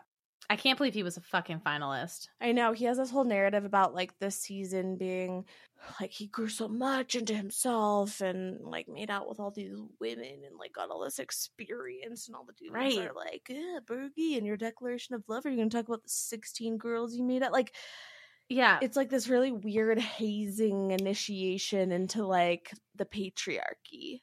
Yeah. It's the story of a boy becoming a man, but it's gross to watch. Exactly. Yeah. It's the story of a boy becoming a man, and therein depicts what is wrong with masculinity. Yes. It's about how women serve this person to become more mature. Yeah, literally. Exactly. Ugh. I hate it.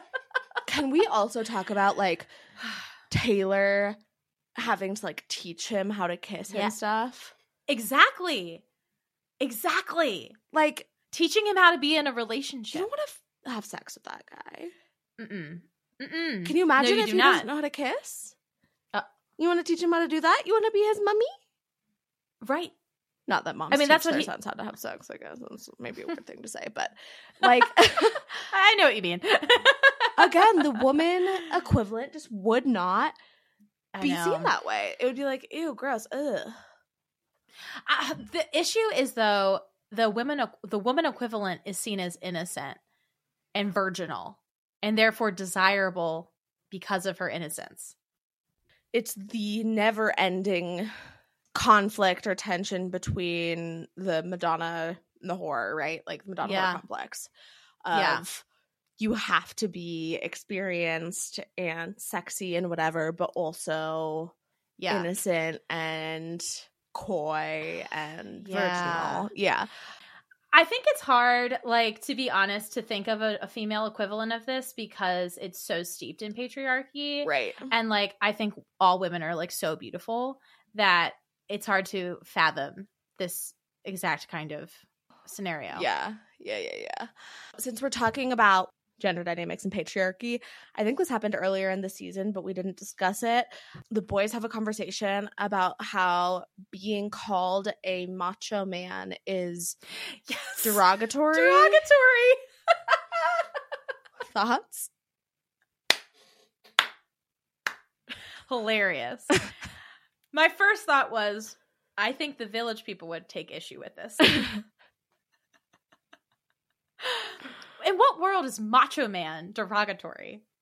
It's not. But it's not. Is a representation of toxic masculinity and patriarchy that they even would have the fucking gall to say that. Exactly. I agree. Obviously, that is the insinuation of being like, it's macho man is equivalent to being like a machismo kind of vibes. All of them feed into that. To act like they don't is crazy. No, 100% they do. Right. Ugh. Okay. So then we have our red wedding recoupling. They all have to wear black and red. I liked a theme. I love a theme. They leave this recoupling on a cliffhanger. We will not. They've done this a lot during the season. Yeah. They keep leaving these recouplings on cliffhangers, and I hate it. Yeah. I would have hated it if I was watching live, but I always had the next episode to watch. That's true. That's fair. Keenan ends up getting sent home. KK decides to leave with him. It's very for the right reasons, but also I hated it. Yeah. Ugh. Yeah. She didn't have any other options in the villa is what sucks. Like it was probably the right call for her to leave. It was. It definitely was. But she had no other choice. Seeing her journey come to an end like this. Me too. But I was glad that like we got to see Keenan realize that everybody hated him. Do you think it really sunk in? Probably not. Yeah. I think that he sees himself as a victim. 100%. Mike comes at Sarah Hyland saying that she was disrespectful toward KK and Keenan. Crazy. So you awkward. Don't go at the fucking host. Ever. What is wrong with you? Didn't Keenan do this too? Keenan did it like the week prior. Yeah. Yeah, and the Casa recoupling maybe. Yeah. Yeah, that's right. During Casa recoupling. The fuck is wrong with these men? Mm-hmm. The disrespect. They don't like women. Right. Right. I did love Leo like whispering into Sarah, being like, "I'm really sorry for his outburst." Leo's like, "I'm really sorry he said that. I think he's just upset right now." Sarah goes, "I love Thank you, Leo." I know. Oh, what she had that really iconic "Boys will be boys," right? Oh, something like that. It's like I know. Also very concerning that that's such a normalized saying. Ugh, yes. So Leo ends up getting saved. He was honest with his fuck ups, and I think that's why Keenan was not honest. Taylor C goes home, the blonde Taylor, and Jonah decides to leave with her. Mm-hmm. Mike is also sent home along with Hannah O. Bye. And then after the recoupling, Zay and Destiny have a conversation, and Zay says he realizes that he needs to explore more connections. Destiny gets really mad at him. That was very funny to watch. I mean, here's the thing. Zay goes on to say, like, I deserve the same experience that everyone gets of, like, seeing where my strongest connection is in the villa. Sure. When you come in as a Casa Bomb, you don't necessarily get to have that same journey. But to give him credit, Destiny has been doing this all season, where, like, the next shiny thing that comes in, she runs for it. But then gets mad at people saying that they're interested in more than just her. Right. Yeah. Right. It's extremely hypocritical, but it is very funny to watch. Yeah. We then have our football challenge. The boys are really, really aggro. This was essentially just an advertisement for Big Ten football on NBC. I know. She's Got the Chat does not support football or CTE or patriarchy. Yeah, I do go to Ravens games. I like football, but I have a lot of inner conflict about it. I'm complicit with it. To me, it just feels like such representation of, like, American macho man culture. And so I reject it in all ways. Ari, that's derogatory. Yeah. Cancel me. Everyone's really annoyed at Mattia now for talking to Leo about backing off on Cassie instead of talking to Cassie, which I thought was really fair because it came across as extremely transactional. Like, I don't want her anymore. You can have her. Very much, not only just transactional, but like women are objects. Yeah. I therefore bestow her onto the, like, like marriage. Like, my daddy is giving me away to my husband. Yes. Very Kenzo vibes, if you will. Ugh. Yeah, we'll get to that. So then Leo tries to set up this date to win back Cassie, but Cassie ends up sneaking out of the villa to go on a date with none other than Scott. Who? Ari, why? Mara, why don't we let's just assume that maybe this is the first time that somebody is listening to our podcast because they watch UK or they watch US and not UK. Okay. Why don't you give them just like a brief overview of our general feelings about Scott, who, of course, as we know, was on season 10 of Love Island UK. Scott is just, I think, more than anything, boring to us. But I did not deserve the adoration that he got. Right. Because he happened to kind of like Catherine. That is why. That is so fucking annoying. I'm sorry. It's just like... And then everyone turned on Catherine. Right. Like, Catherine was beloved, and then Scott became beloved because he was connected to Catherine, and then everyone turned on Catherine but still loved Scott even though he was giving nothing, and was like in this very bizarre will they, won't they, back and forth, like, really desperate, upsetting relationship with Abby towards the end of the season. Yes, exactly. Can we also discuss the recording, I think it was a TikTok, of a part of a live that Scott did talking about going on Love Island Jamaica? Yes, please. I'd be in my element now, wouldn't I, people? You know the drill. Okay, first of all, he's like sucking on a lollipop for this entire thing. It's so gross. But yeah, I don't know if you heard that, but he says Love Island Jamaica. I'd be in my element, wouldn't I? Also seeing Scott being interested in people of color. Yeah. I mean, obviously Catherine, but then on US it was Imani. Was there potential with Destiny as well? I don't think so. I think it was mostly just Imani. Okay. Yeah. It's giving Marco. It is. It's just like, should you be doing that? Yeah. Maybe not. I did love the way that the producer set this up, where like Leo was putting together a whole thing for Cassie, and then she just like dipped to go on a date and he couldn't find her. I loved that part of it all. I loved it. Yeah, me too. So we're going to move into week 6. We see Imani and Scott go on a date. we see Carmen and Cassie discussing who Scott is, which was great. Mm-hmm. And we have this great play by Leo. I thought him making this drink called the Tres Pesos was awesome. It was on brand. It was memorable. It's something he can make a TikTok out of now that he's out. Do you want to talk about the sandwich? I'm actually shocked we haven't discussed this yet. I struggle to speak about it because what I want to say and make really, really clear is that I respect Leo's culture. Uh-huh.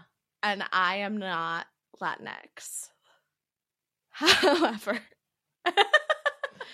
there's a very like particular type of machismo culture. Yeah. Especially when it comes to courting. And I have lived in Peru and Spain and traveled, and I have experienced it. Yeah. And the way that fucking Leo chooses to sprinkle Spanish into his entire, like, constantly. Yeah. I feel bad talking shit about it because it's, like, probably is his first language. Right. And I do love, like, that him and Victor were able to speak in Spanish, or that him and Kenzo end up being able to speak in Spanish. I really hate Kenzo, and I think that we're going to get into this last week more why. Yeah. Yeah, but same. I will say Kenzo is a very good example of a different way of handling this, where like him and Leo do go back and forth in Spanish sometimes, but also like sometimes Leo will talk to him in Spanish and then he'll respond in English. Kenzo will. Yeah. Which I feel like is just nice for the people around them who aren't Right. watching it on TV with subtitles. Right. But it's just like this speaking Spanish like makes me so sexy thing that Leo has that is like so fucking cringe to me. Like I throughout this entire season was sending Mara voice memos just like dragging Leo. Because even like the way that you got to do your impersonation of him. It was so good. Even the way that like he would say Casi Castillo. Casi Castillo. Like, okay, I get it. But Cassie ate it fucking up. She loved it. What were the other things? She has to practice her Spanish too, you know? I mean, that was something that they said like episode 1, and then it didn't actually seem like Leo was really interested in like helping her improve her language skills. He just wanted her to think that he was sexy as fuck by like being like, true. Oh, Cassie, I want to give you all of the besitos. Oh, I'm trying to think of exactly like, I don't even have them in our text because they were just voice memos that I sent you that disappeared. Oh, I saved one of them. Okay, let's hear it. This is my Leo impression. The truth of the truth, like I always say, la verdad de la verdad, is that at the end of the day, you're always going to end up with the right person. That's such a good example because that's how he would do it. Where like it doesn't add anything. Like everyone knows that you speak Spanish, Leo. Yeah. You don't need to flex about this. He's also like not even the only person in that villa who speaks Spanish. It's like this isn't like a unique skill. But he like you can tell that he thinks and feels that it makes him so deeply sexy. Yes. Yeah, that was so a good example. funny. The truth of the truth, like I always say, la verdad de la verdad. It's like you just translated. That added nothing. Listen, Cassie has already lost her Duolingo streak. Ari, this is the only way she's going to keep it. You don't think that she has someone back at home who's in charge of keeping her Duolingo streak alive and her Snapchat streaks? Oh, shit. She probably does. Actually. Listen, I actually ended up not hating Leo as much as I did at some points in the season. Yeah. I voted for Cassie and Leo to win. Yeah. I'm proud of you. I could not fucking handle this part of it. Like, it actually drove me fucking crazy. As somebody who speaks Spanish and has spent a lot of time in Spanish-speaking countries and interacting with Spanish-speaking humans. Right. not everyone is fucking like this about it. Yeah, you do that on a daily basis. I do that on a daily basis. No, that's a great point. All right, like my sister was married for a couple years. She was dating for like 10, but anyway, this guy Diego, who is from him and his family are from Ecuador. I very rarely heard them speak Spanish in front of us. Yeah, it was usually like if he was on the phone talking to a family member, then he would. But like otherwise, it was like, I'm not going to use this as like a flex. Right, exactly. And like to be clear, like it would be different if Leo like couldn't speak English or explain himself in English. Right, and he had to use the other language. That's not what's happening. Not at all. Anyway. No. Anyway, for a while I was like, what is happening here? Because like I kept noticing him speaking to Kenzo in Spanish and then Kenzo just responding in English. And I was like, I feel like Kenzo maybe feels like they're being like exclusive by like, it is kind of shitty to like speak a language in front of people that they can't understand just for the sake of like doing it when you don't have to be. Yeah, when you don't have to. It was like I'm going to speak in Spanish so that nobody else knows what I'm talking about. Yeah. As a way to like, it's like code. I mean, it's kind of cool. It's an advantage for sure. Okay, so Cassie doesn't totally close the door on him, but kind of does. She like pretends like she's going to close the door on him. Right, but we all know she won't. Yeah. Scott comes into the villa. It's really bizarre to see him in this setting and like amongst these men. I will say, Ari, this was a moment where I was like, oh, Scott is actually really attractive. Like in comparison to all these other guys, like I do see it. It took him being in this environment to realize that he's very attractive. Did that change how I felt about him? Absolutely not. I need to make that clear. Yeah. I think that also in comparison to the rest of the dudes, I walked away from US with a better taste in my mouth regarding Scott than I did UK. Definitely. I agree. he was much more palatable. Because of we barely saw him. Array of men that we're comparing him against in both scenarios. It really put things in perspective. Like I think that like having him in this, I was like, oh my God. It says much more about American men than it does about Scott. It really, really, really does. Yes. So then we get this amazing scene with Johnny and Cassie in Soul Ties. They talk about how they're actually kind of flirting with each other and they're actually into each other, and then they share this kiss. Wait, so before this, it all kind of comes up in the first place because they're having like a combo, not in Soul Ties, pre-Soul Ties, and then Cassie's like, I'm wet, and like, yes. And then they're like being giggly like, and everyone's like, what's going on? And she's like, Johnny's just like turning me on. I know. Oh my God. I was like, holy shit, this is happening. Oh my God. I didn't think it was going to actually be explored. I was like, they're just going to like fuck around with this. And I was so glad that it was to some extent. I wish it had been like Endgame for them. I mean, we'll get into all my feelings about it because I have a lot. But I think that just the fucking premise of Cassie making out with the girl that Leo fucked in Casa is one of the most beautiful, savage, iconic, representative things I have ever seen on the show, and it was my favorite part of the entire season. I completely agree. It was a beacon of light. Yeah. And I actually think, though, that had Johnny and Cassie decided in this moment, they knew that the show was about to end. They knew there would probably only be one more recoupling. If they had opted to recouple with one another, they could have won the show. I completely agree. Because the dynamics also of the math of it all, the heterosexual math that exists in the show, would not have disadvantaged them at this point. So, wait. Let's go back to, because the one time that I actually do remember women coupling up was Sophie, Rip, and I don't remember. I don't remember her name. In season 2. Yeah. How did that impact the heterosexual math of it all, as you were saying? God, it's been so long since I've seen that season. I know. But if I remember correctly, I remember they coupled up, and then there was like another recoupling where it got a little complicated. But I think Sophie ended up self-eliminating, and that was why they both went home. Yeah, I know they weren't coupled up for very long. Right. But so like in the recoupling where Cassie ends up recoupling with Leo and not Johnny, the men that were not chosen to be in a couple were going to be sent home. So theoretically, if she had chosen to couple up with Johnny, would three men have gone home instead of... 3 men would have gone home. Mara. It's so iconic. Like, how incredible that would have been. Why didn't she?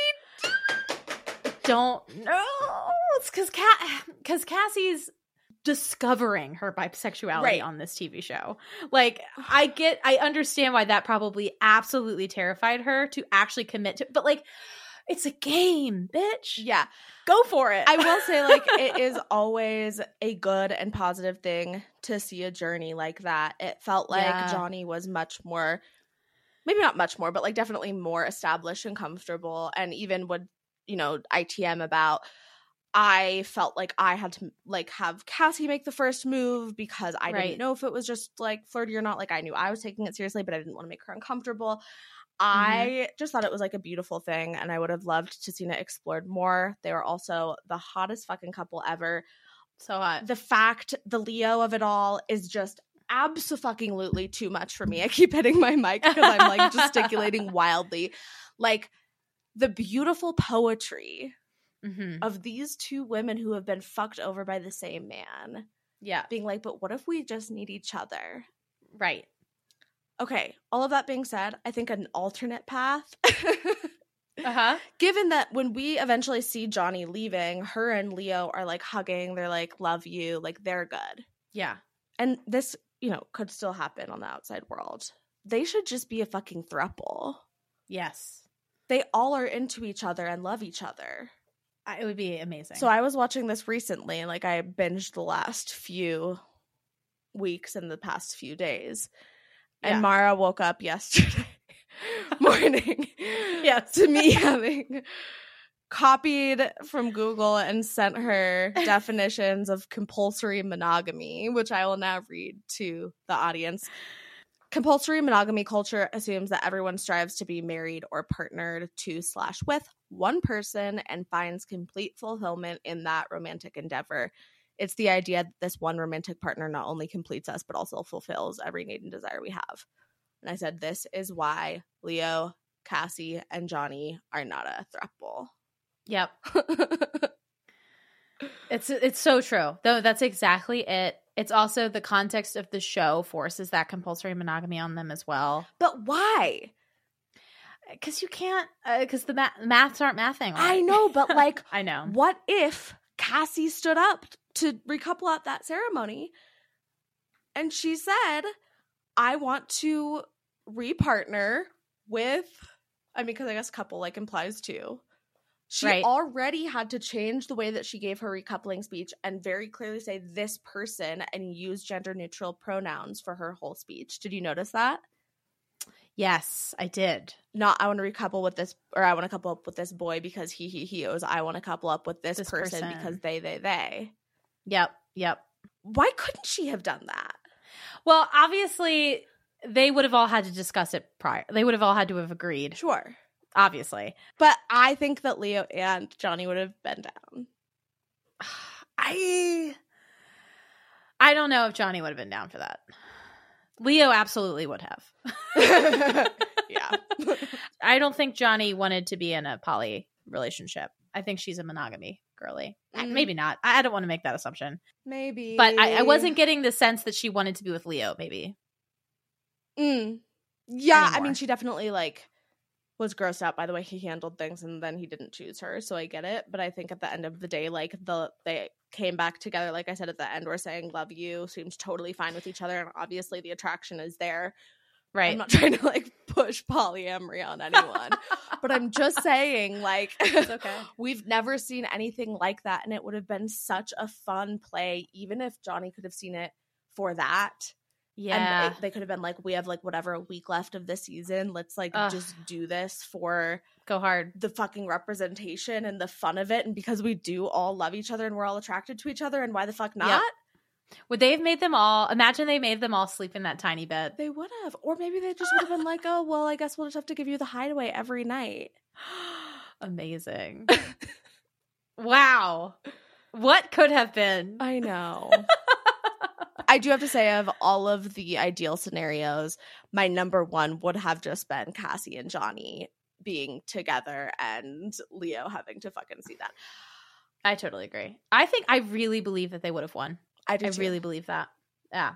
I guess actually it depends on, and we don't know this either because we don't get the streaming data, but it really depends on where the main audience of the show is, and I don't know that. And given how far Bergie made it in the show, and given how much people love, like, I don't know, the fact that fucking Marco and Kenzo were both and Bergie were all in the finale, makes me think it could be more of a tradish audience.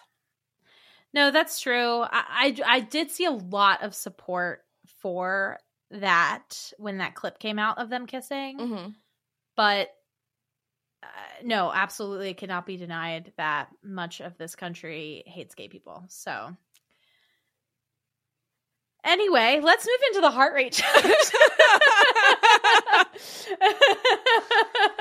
All right, so we have the heart rate challenge. Back to the good hetero content we're all here for. Yeah. Although there were some moments in this, like Cassie being like, I wish I could have been down there with the guys and Johnny could have danced on my knee.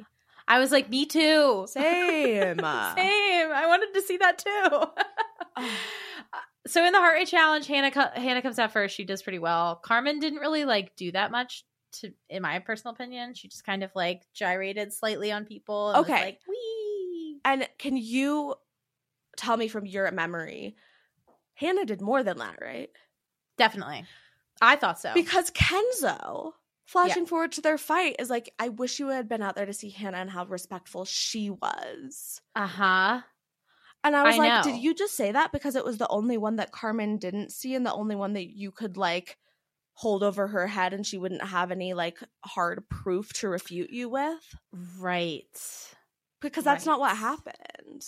The main thing that Kenzo got upset with is that Carmen, like, leaned into Scott's neck and he thought that she kissed his neck, to which, who fucking cares? Okay, anyway, so Hannah goes, Carmen goes. Then Cassie comes in. She fucking brought it. She really fucking did. She really brought it. She was great. Great. Yeah. Yeah. I was like, this is very hot. Yeah. And again, wanted to see Johnny down there. I know. It was also really funny because after Cassie goes, oh no, I think it was this. Someone goes after Cassie and someone says they did better. And Leah goes, you think they did better than Cassie? And I was like, I'm with you, Leo. I'm supporting you here.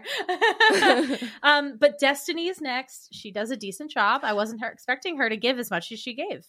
This was my number one Destiny moment of the whole season. I totally agree. I thought it was amazing. She was Dominatrix Destiny. She starts by like forcing Zay to stand up and like spanks him with the fucking whip. Yep. I loved this for her. It was very good. It was very good. Yeah. Imani goes next. She was okay. She was, I mean, they were like, is she a professional dancer? Is she a professional dancer? She might be. Okay. Also, I didn't write Johnny down, but Johnny goes at some point. She does okay. Mm-hmm. She's in a little fireman costume. Leo is the first of the boys to go. He went for it. Mm-hmm. He easily did the best job, and it shows. He gets all the heart rates up. Literally, but I loved that you didn't get Cassie's up. Oh, yes, that was so good. He literally, like, raised everyone's heart rate the most except for Cassie. I was like, yes, girl. I know. I noticed when all the boys were coming out, there was a lot of close-up shots of their package, their dick. Not only when they were coming out, but I feel like there was a lot of, like, it was Leo specifically who, after Cassie danced on him, he, like, turns over onto the ground because he's, like, in the front with her. Yeah. And I feel like you see him, like, adjust and tuck. Uh-huh. Which also, by the way, we didn't talk about that with Keenan. The boner? In Casa. Yes. Yeah, lots of boners. A lot of boners this season. Lots of boners. Yeah. So then we see this fight between Kenzo and Carmen. He's just jealous. I felt like Carmen barely did anything at all. And also during Kenzo's dance, he goes, yeah, literally, there's only, what does he say? He's like, there's only one girl here for me. And like, he's like, only one girl whose heart rate I want to get up. Something. and then only dances on Carmen. I was like, boo. Same. And all the other girls were also like, boo. And Carmen was like, boo. Yeah. The other girls were like, nothing for me. Are you fucking kidding me? We all danced on you. Exactly. Like, I had to subject myself. I had to put my body onto you for the sake of the game. And you're just going to act like you're going to act like you're better than all of us for not engaging in that? Literally. And then like, Carmen is like, he just fucking did that so that he could throw in my face. Throw it in my face. Yep. Yes, that he handled it that way and I should have handled it that way. And she's like, but he should have just, I wouldn't have cared if he danced on other people. It's a fucking game. It's a game. I know. It was icky. Mm-hmm. So that's the end of the challenge. I made a note that Ian Sterling keeps making fun of Kenzo's croaky voice. Yeah. Which is very funny. Then we have a recoupling. And I really would have obviously loved to see Cassie and Johnny couple up and send home 3 men in the process. But she ended up picking Leo and Johnny ends up picking Scott. Yeah. We do see a little like hug between them after the recoupling and Cassie's like, I'm still going to be checking you out though. I'm like, right. You still can get together, ladies. Right. Exactly.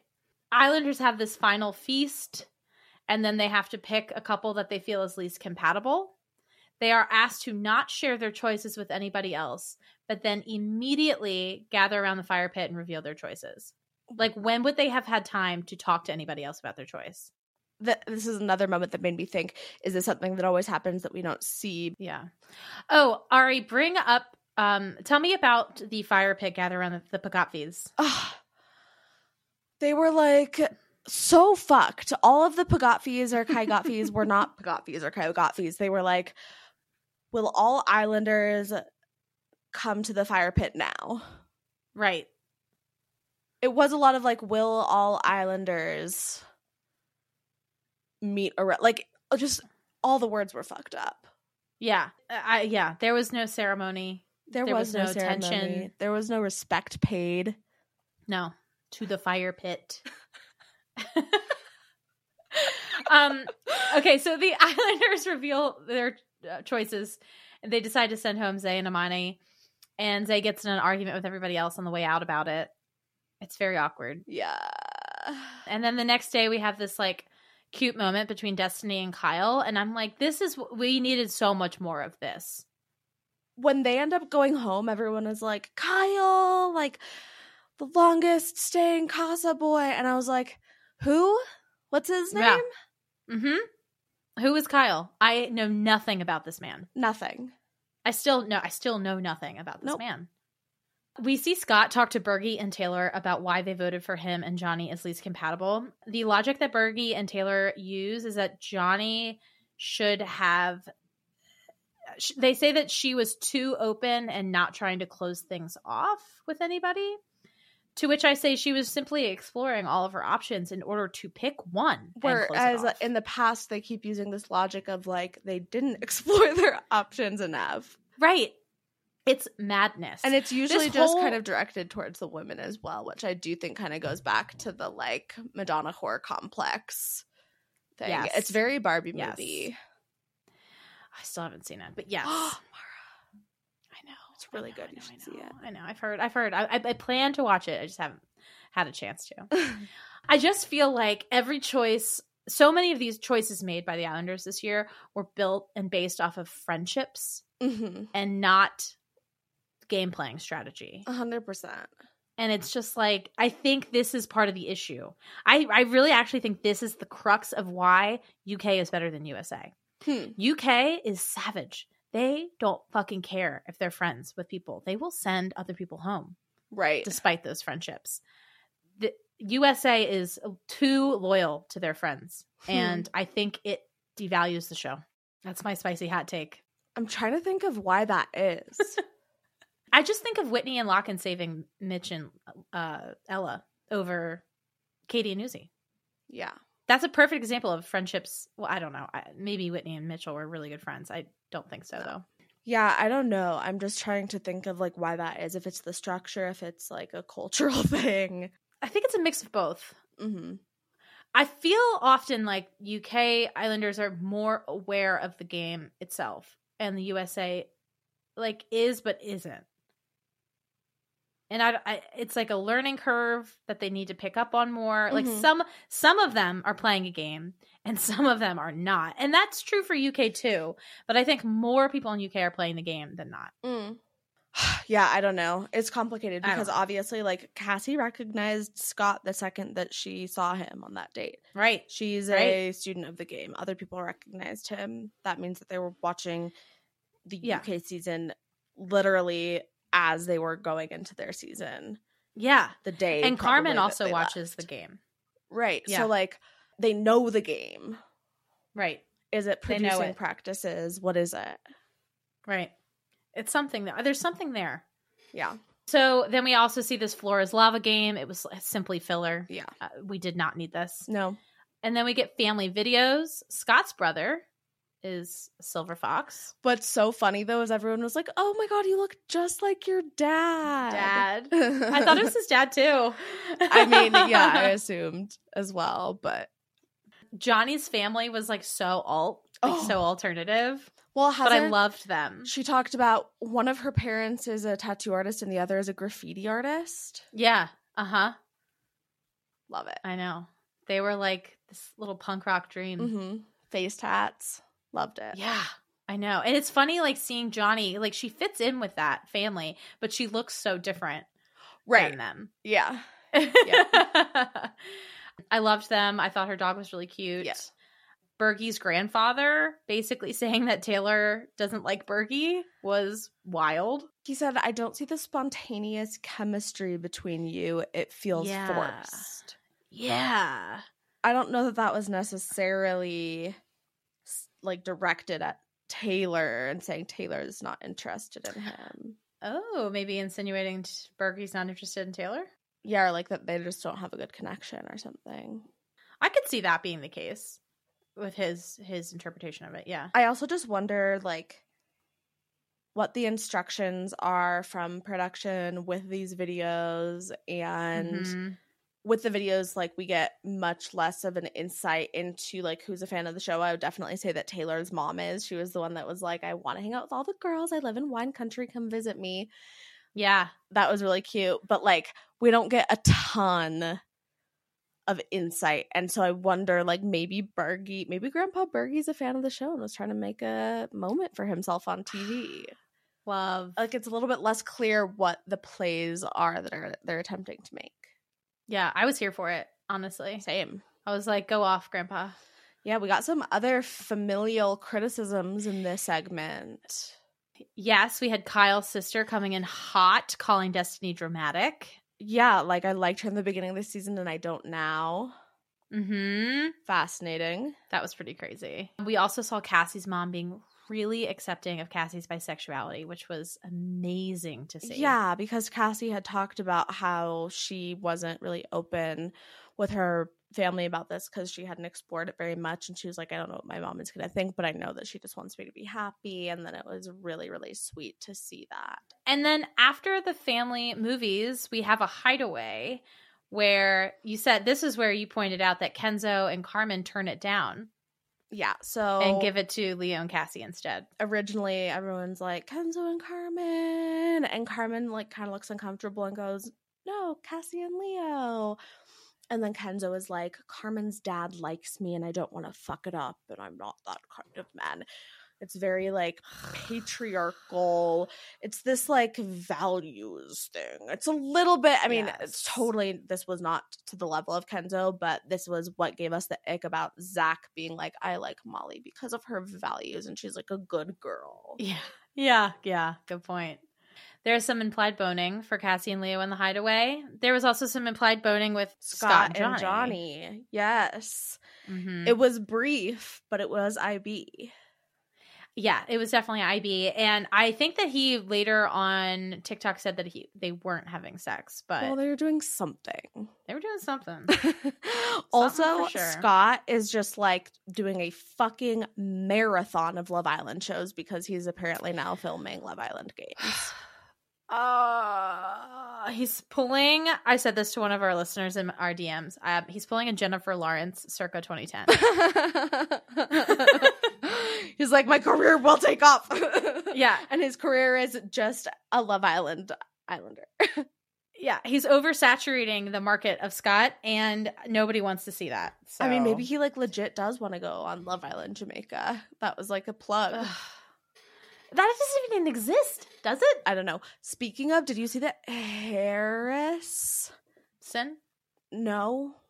Harris from UK9. Uh-huh. I'm like questioning myself as I say this. I think he's going on Love Island Albania. What? There's an Albania? Hold on.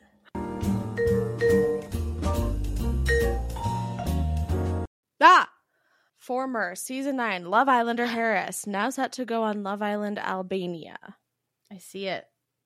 I see this. Very bizarre. Oh, he's Albanian. I guess that makes sense. That does make sense. Okay. I just didn't even know that existed. There's so many versions of this show. I had no idea either. That's so funny. There's also a guy on Love Island Albania who was on Love Island Greece last year. How many are there? There's a Greece one too?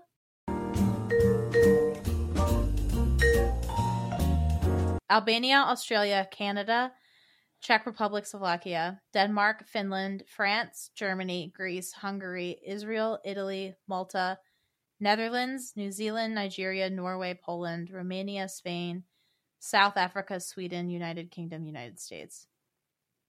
Wow. Holy shit. I did know there was a Love Island Denmark. That I did know. That's really wild. But there was only one season of it, I think.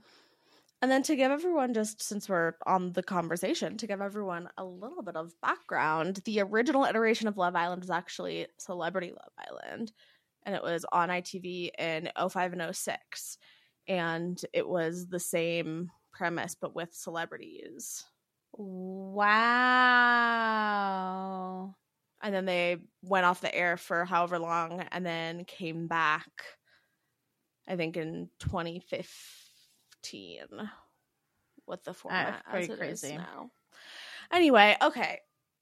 Let's talk about the rest of this fucking season. Okay. So we see the fast food challenge where the arms and the legs are strapped in. That one was funny. That was very funny. And then we hear Marco's tragedy of losing his mother. Yeah. And why haven't we heard this before? Why haven't we heard a single thing about it? Why did we get the fucking challenge in between the family videos and Marco's reaction to the family videos? Like, I want to know so much more about that. Mm-hmm. Obviously, it's something that he's talked to Hannah about. Right. It's just such a good example of how not deep it is. I don't know how it's possible with a show that is so frequently aired. I know. Like, why are you giving us the floor is lava when you could have been giving us that? Put the floor is lava in Unseen Bits. Right. There are some things, like I said in the past, that I like about Unseen Bits and I think they should incorporate into the show, but not at the like expense of things that are actually meaningful and interesting about the people. Exactly. Yeah. The character development. Yeah. Yeah. We get another vote after that, and Johnny and Scott and Destiny and Kyle are sent home, leaving us with our 4 finalists. Mm-hmm. So let's do the finale. So this will be a quick one. So first of all, people on this show saying I love you is so casual. Yeah. It's not made into a big thing. Like Marco and Hannah said it like so casually and quickly in the bedroom. So did, I actually thought it was cute. I did too. Happened. But yeah, Cassie and Leo, it was very casual. Yeah. Yeah. Yeah. But it's interesting because it was a big deal with Carmen and Kenzo. Right. That's right. Because they did it on their final date. Right. And that was a storyline of I don't know if it will happen, blah, blah, blah. Yeah. Okay, so we see their final dates. Leo and Cassie go on a final date. They get helicoptered to a private island and then have a picnic. It was so cool. It was bougie as fuck. And this reminded me of your theory about the yacht final dates. Because we don't get is this yacht. The yacht? This is the yacht. No, I know. This is the version of the yacht. A early, strong couple, front runner, Uh-huh.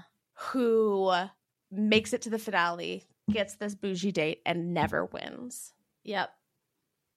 Yeah, beware the yacht date for sure. Bummer, because it's sick. So sick. Oh, it's almost worth not winning to get this date. I mean, you can definitely like buy your own yacht date with the $100,000 prize. So true. Such a good point. Yeah. I'm reminded that Leo is 21 years old and still seeking a degree during this date. And I was like, oh my God. Mm-hmm.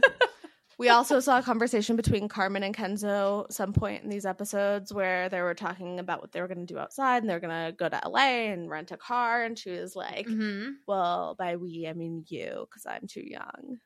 Too young. I was like, oh yeah, you have to be 25 to rent. I was like, this is crazy. We see their final date, Carmen and Kenzo's. They get a local choir on the beach and like some like flowers, picnic situation. They whatever. do say I love you. Yeah, it was whatever. And he cries. Oh yeah, he does cry. And he's like, I should have brought a ring. You're going to be my wife. Oy. The assurance of saying that is insane. And can I just like, again, I know I said this earlier in the episode, but we did not see any resolution from that conflict between them. Right. Like the only resolution was that Carmen tried to get up and walk away, and he like grabbed her and was like, no, like stay. I want to keep talking to you about this. And then he like felt bad because he had upset her, and then that was it. But it was literally one conversation. Yeah, it was not great. And now they're just like in love and want to get married. Ugh. Healthy. Very healthy. Bergie and Taylor, they go on a date. They were like sitting on some like elevated platform. Yeah, and they have these fire dancers on the beach. Bergie does an amazing play here where he plays some walls. I have lots of walls. Spectacular play. Best play from Bergie. Of these final dates. Yes, agreed. Yeah. He then shares that he also has had the tragedy of a dead mother. What the fuck, Love Island US producers? Why aren't you letting us know anything about these people? Like, this would have been, it was beautiful. Yeah. This would have been so much more impactful if we knew this about Bergie and actually like felt connected to him and invested in him because we know anything about his life and what he's been through, other than that he fucking manages a Dairy Queen. Totally. And then he also brings out this diary where he wrote a bunch of letters to his future girlfriend. After his mother died, he started writing letters to his future girlfriend, and this is the moment that he chooses to read Taylor one of the letters. Yeah. That, by the way, she then harkens back to in her declaration of love to Bergie. So good. The whole thing was beautifully done. Excellent play. And this, of course, leads into Bergie asking Taylor to be his girlfriend. Yes. Perfect. Exquisite. I did not see him pulling this one out of the bag. Me too. I was like, okay, someone came here to play. Right. And the fact that he brought this diary of letters with him shows a lot of foresight. Exactly. Or naivety? I don't know. I'm like, or the producers gave it to him and they were like, hey, tell her that you started writing these letters after your mom died. Oh my God. I don't think he would agree to do that. I don't know. You never know. Okay, so then we see Hannah and Marco. They go on like this classic date. Marco talks a lot about how he lost his mother and how he's been basically trying to find another parent, which is like very typical, I feel like, of people who've lost parents seeking or have had negative relationships with their own parents, seeking that same parent figure in their couple's family, their partner's family. Right. I couldn't tell at the beginning of what he was saying. I couldn't tell if he was trying to say, because he did initially say, like, in reference to Hannah's mom, like, I really want to meet your mom, and like I've been looking for like another mom since my mom died. But I feel like the way he was saying it also kind of implied that mama? Like Hannah was filling the void of his mom. Okay, so now everyone's a couple. They make all of their declarations of love. And then Sarah Hyland comes in and announces the winners.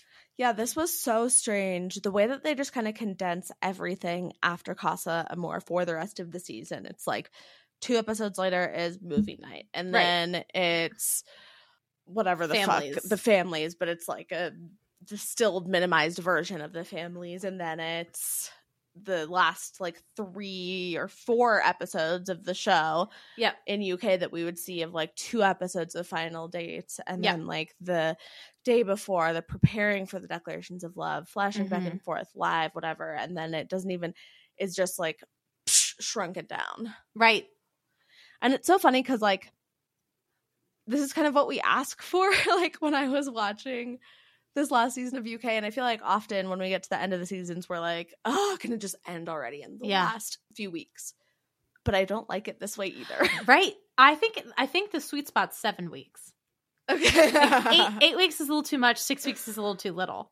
Let's try 7. Let's try 7. Yeah. Love it. Yeah. So in 4th place, we have Carmen and Kenzo. 3rd, Taylor and Bergie. 2nd, Leo and Cassie. And 1st, and Hannah and Marco. Congrats. And they do the do you want to split the money thing, and as has happened every single time, that's been an option, although I guess I don't know that because there are 22 iterations of the show. It's possible someone has taken the money in Albania or Nigeria or the Netherlands or Greece. Right. But of course, Marco gets the money. I have a theory that the man always gets the envelope with the money. I know that that's not true. But it's more often than chance. That's true. It's like a lot. It's a majority of the time. Yeah, I want to see those stats. Okay, I can go back. I know you don't have to, but I am like genuinely curious. Actually, yeah. No. Maybe I should. Maybe that'll be a good off-season project. I'll do it. Okay. Anyway, they've obviously stopped doing this on US or on UK. They still did it on US. They split the money. They all hug. There's no live audience. Yep. And the season is over. And I don't think there's going to be a reunion. And they immediately pivot into a ad for Love Island Games. Of course. Yeah. Which should be interesting. Okay, let's do our awards. Okay, our awards. Ari, who was your MVP of the season? My MVP of the season was Cassie. Tell me why. I just think that the way that she navigated the post-Casa part of the season, how she handled things with Johnny, how another thing that I don't think that they got enough into was the like Leo's feelings about Johnny and Cassie, which I feel like he probably had more of, not like necessarily negative, but just any sort of feelings. We only just heard him say like once, like, yeah, whatever, I don't care.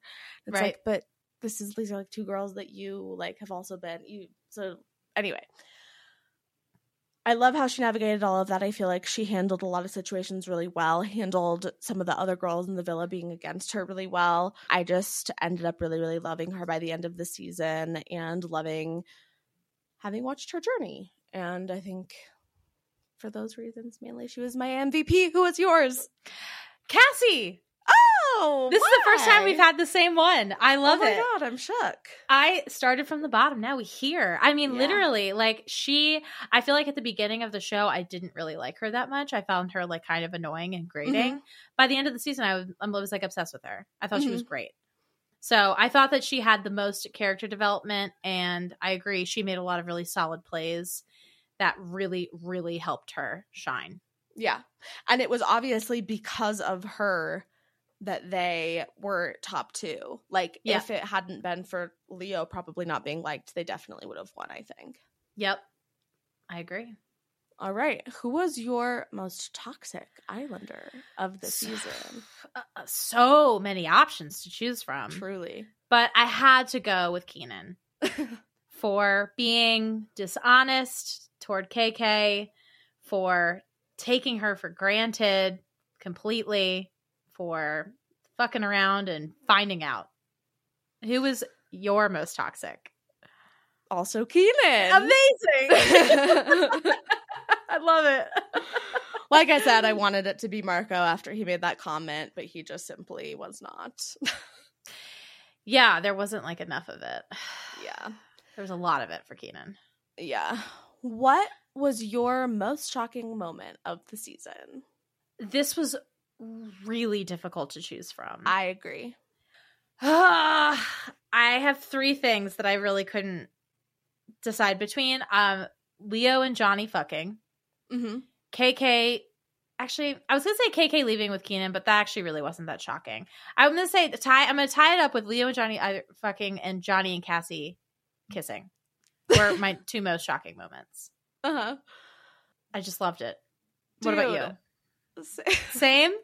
Well, mine is Johnny and Cassie. Amazing. This is very interesting. I agree. We don't usually have all the exact same feelings. Winners. Uh-huh. Okay. Well, I love it. It. Mine was I was certain that was just not going to go anywhere. And that they were just teasing us. But all of the dynamics surrounding it, as I discussed in depth earlier in the episode, just made that moment so fucking satisfying to watch. Yeah. I absolutely loved it. I agree. I want more of it. I know. So bring them both to games. Let's fucking make out some more. Yes. Let's go. Yes. Okay.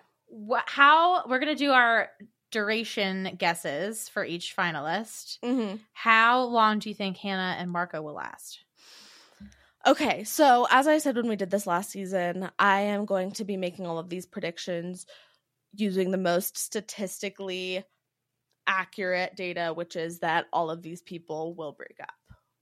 Yes. So I'm going to give Hannah and Marco a year.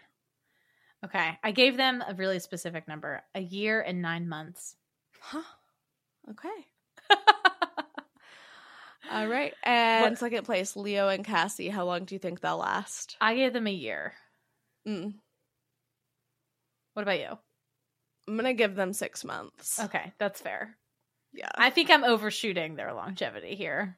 Yeah. I do feel like, I don't know. I mean, I know. see. But I feel like there were toss-up. some like good couples to come out of this season. Not good in that like I love them, but good in that like they're probably pretty compatible relative to people who come off the show. Yeah, I agree. Speaking of Carmen and Kenzo, how long do you think they'll last? No, we have to do Taylor and Bergie. Oh, Taylor and Bergie. Sorry, they're in Which third. is funny because it's actually not speaking of. I'm going to give them 3 months. Okay, I'm going to give them 6 months. Okay. Yeah. Yeah, I think somewhere in between there is pretty valid. Yeah, yeah. And what about Carmen and Kenzo for you? See, them I could see lasting, but also I don't know because we didn't really see the resolution of that conflict. In so many ways, they're more set up to last. And if they did play the fucking system and know each other before and then orchestrate this run on the show together, a part of me is like, maybe they'll last. I'm going to give them 2 years. I gave them also 2 years. Yep. All right. I love it. Well, stick around and find out, and we will update everyone. Yeah, we will definitely update everyone on breakups. And did I think we could recap an entire season in an hour and a half? Yes. Was I naive to think that? Yes. This is a long episode, guys. Thank you for sticking with us if you have. Yeah. We appreciate it. We hope that you enjoyed our takes. We will continue to update you about any tea that comes out on our social media.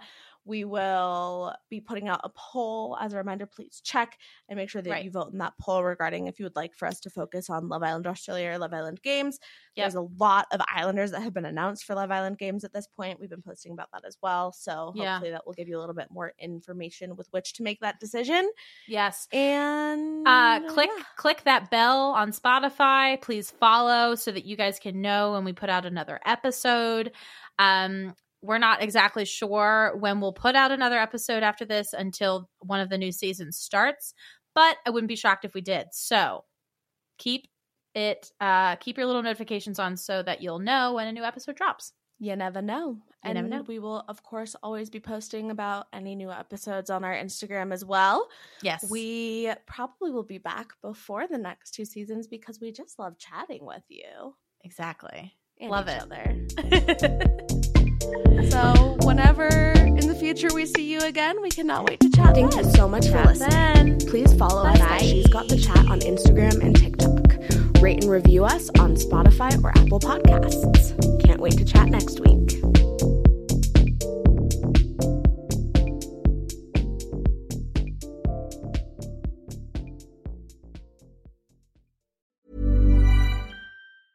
Even when we're on a budget, we still deserve nice things. Quince is a place to scoop up stunning high-end goods for 50 to 80% less than similar brands. They have buttery soft cashmere sweaters starting at $50, luxurious Italian leather bags, and so much more. Plus, Quince only works with factories that use safe, ethical, and responsible manufacturing. Get the high-end goods you'll love without the high price tag with Quince. Go to quince.com/style for free shipping and 365-day returns.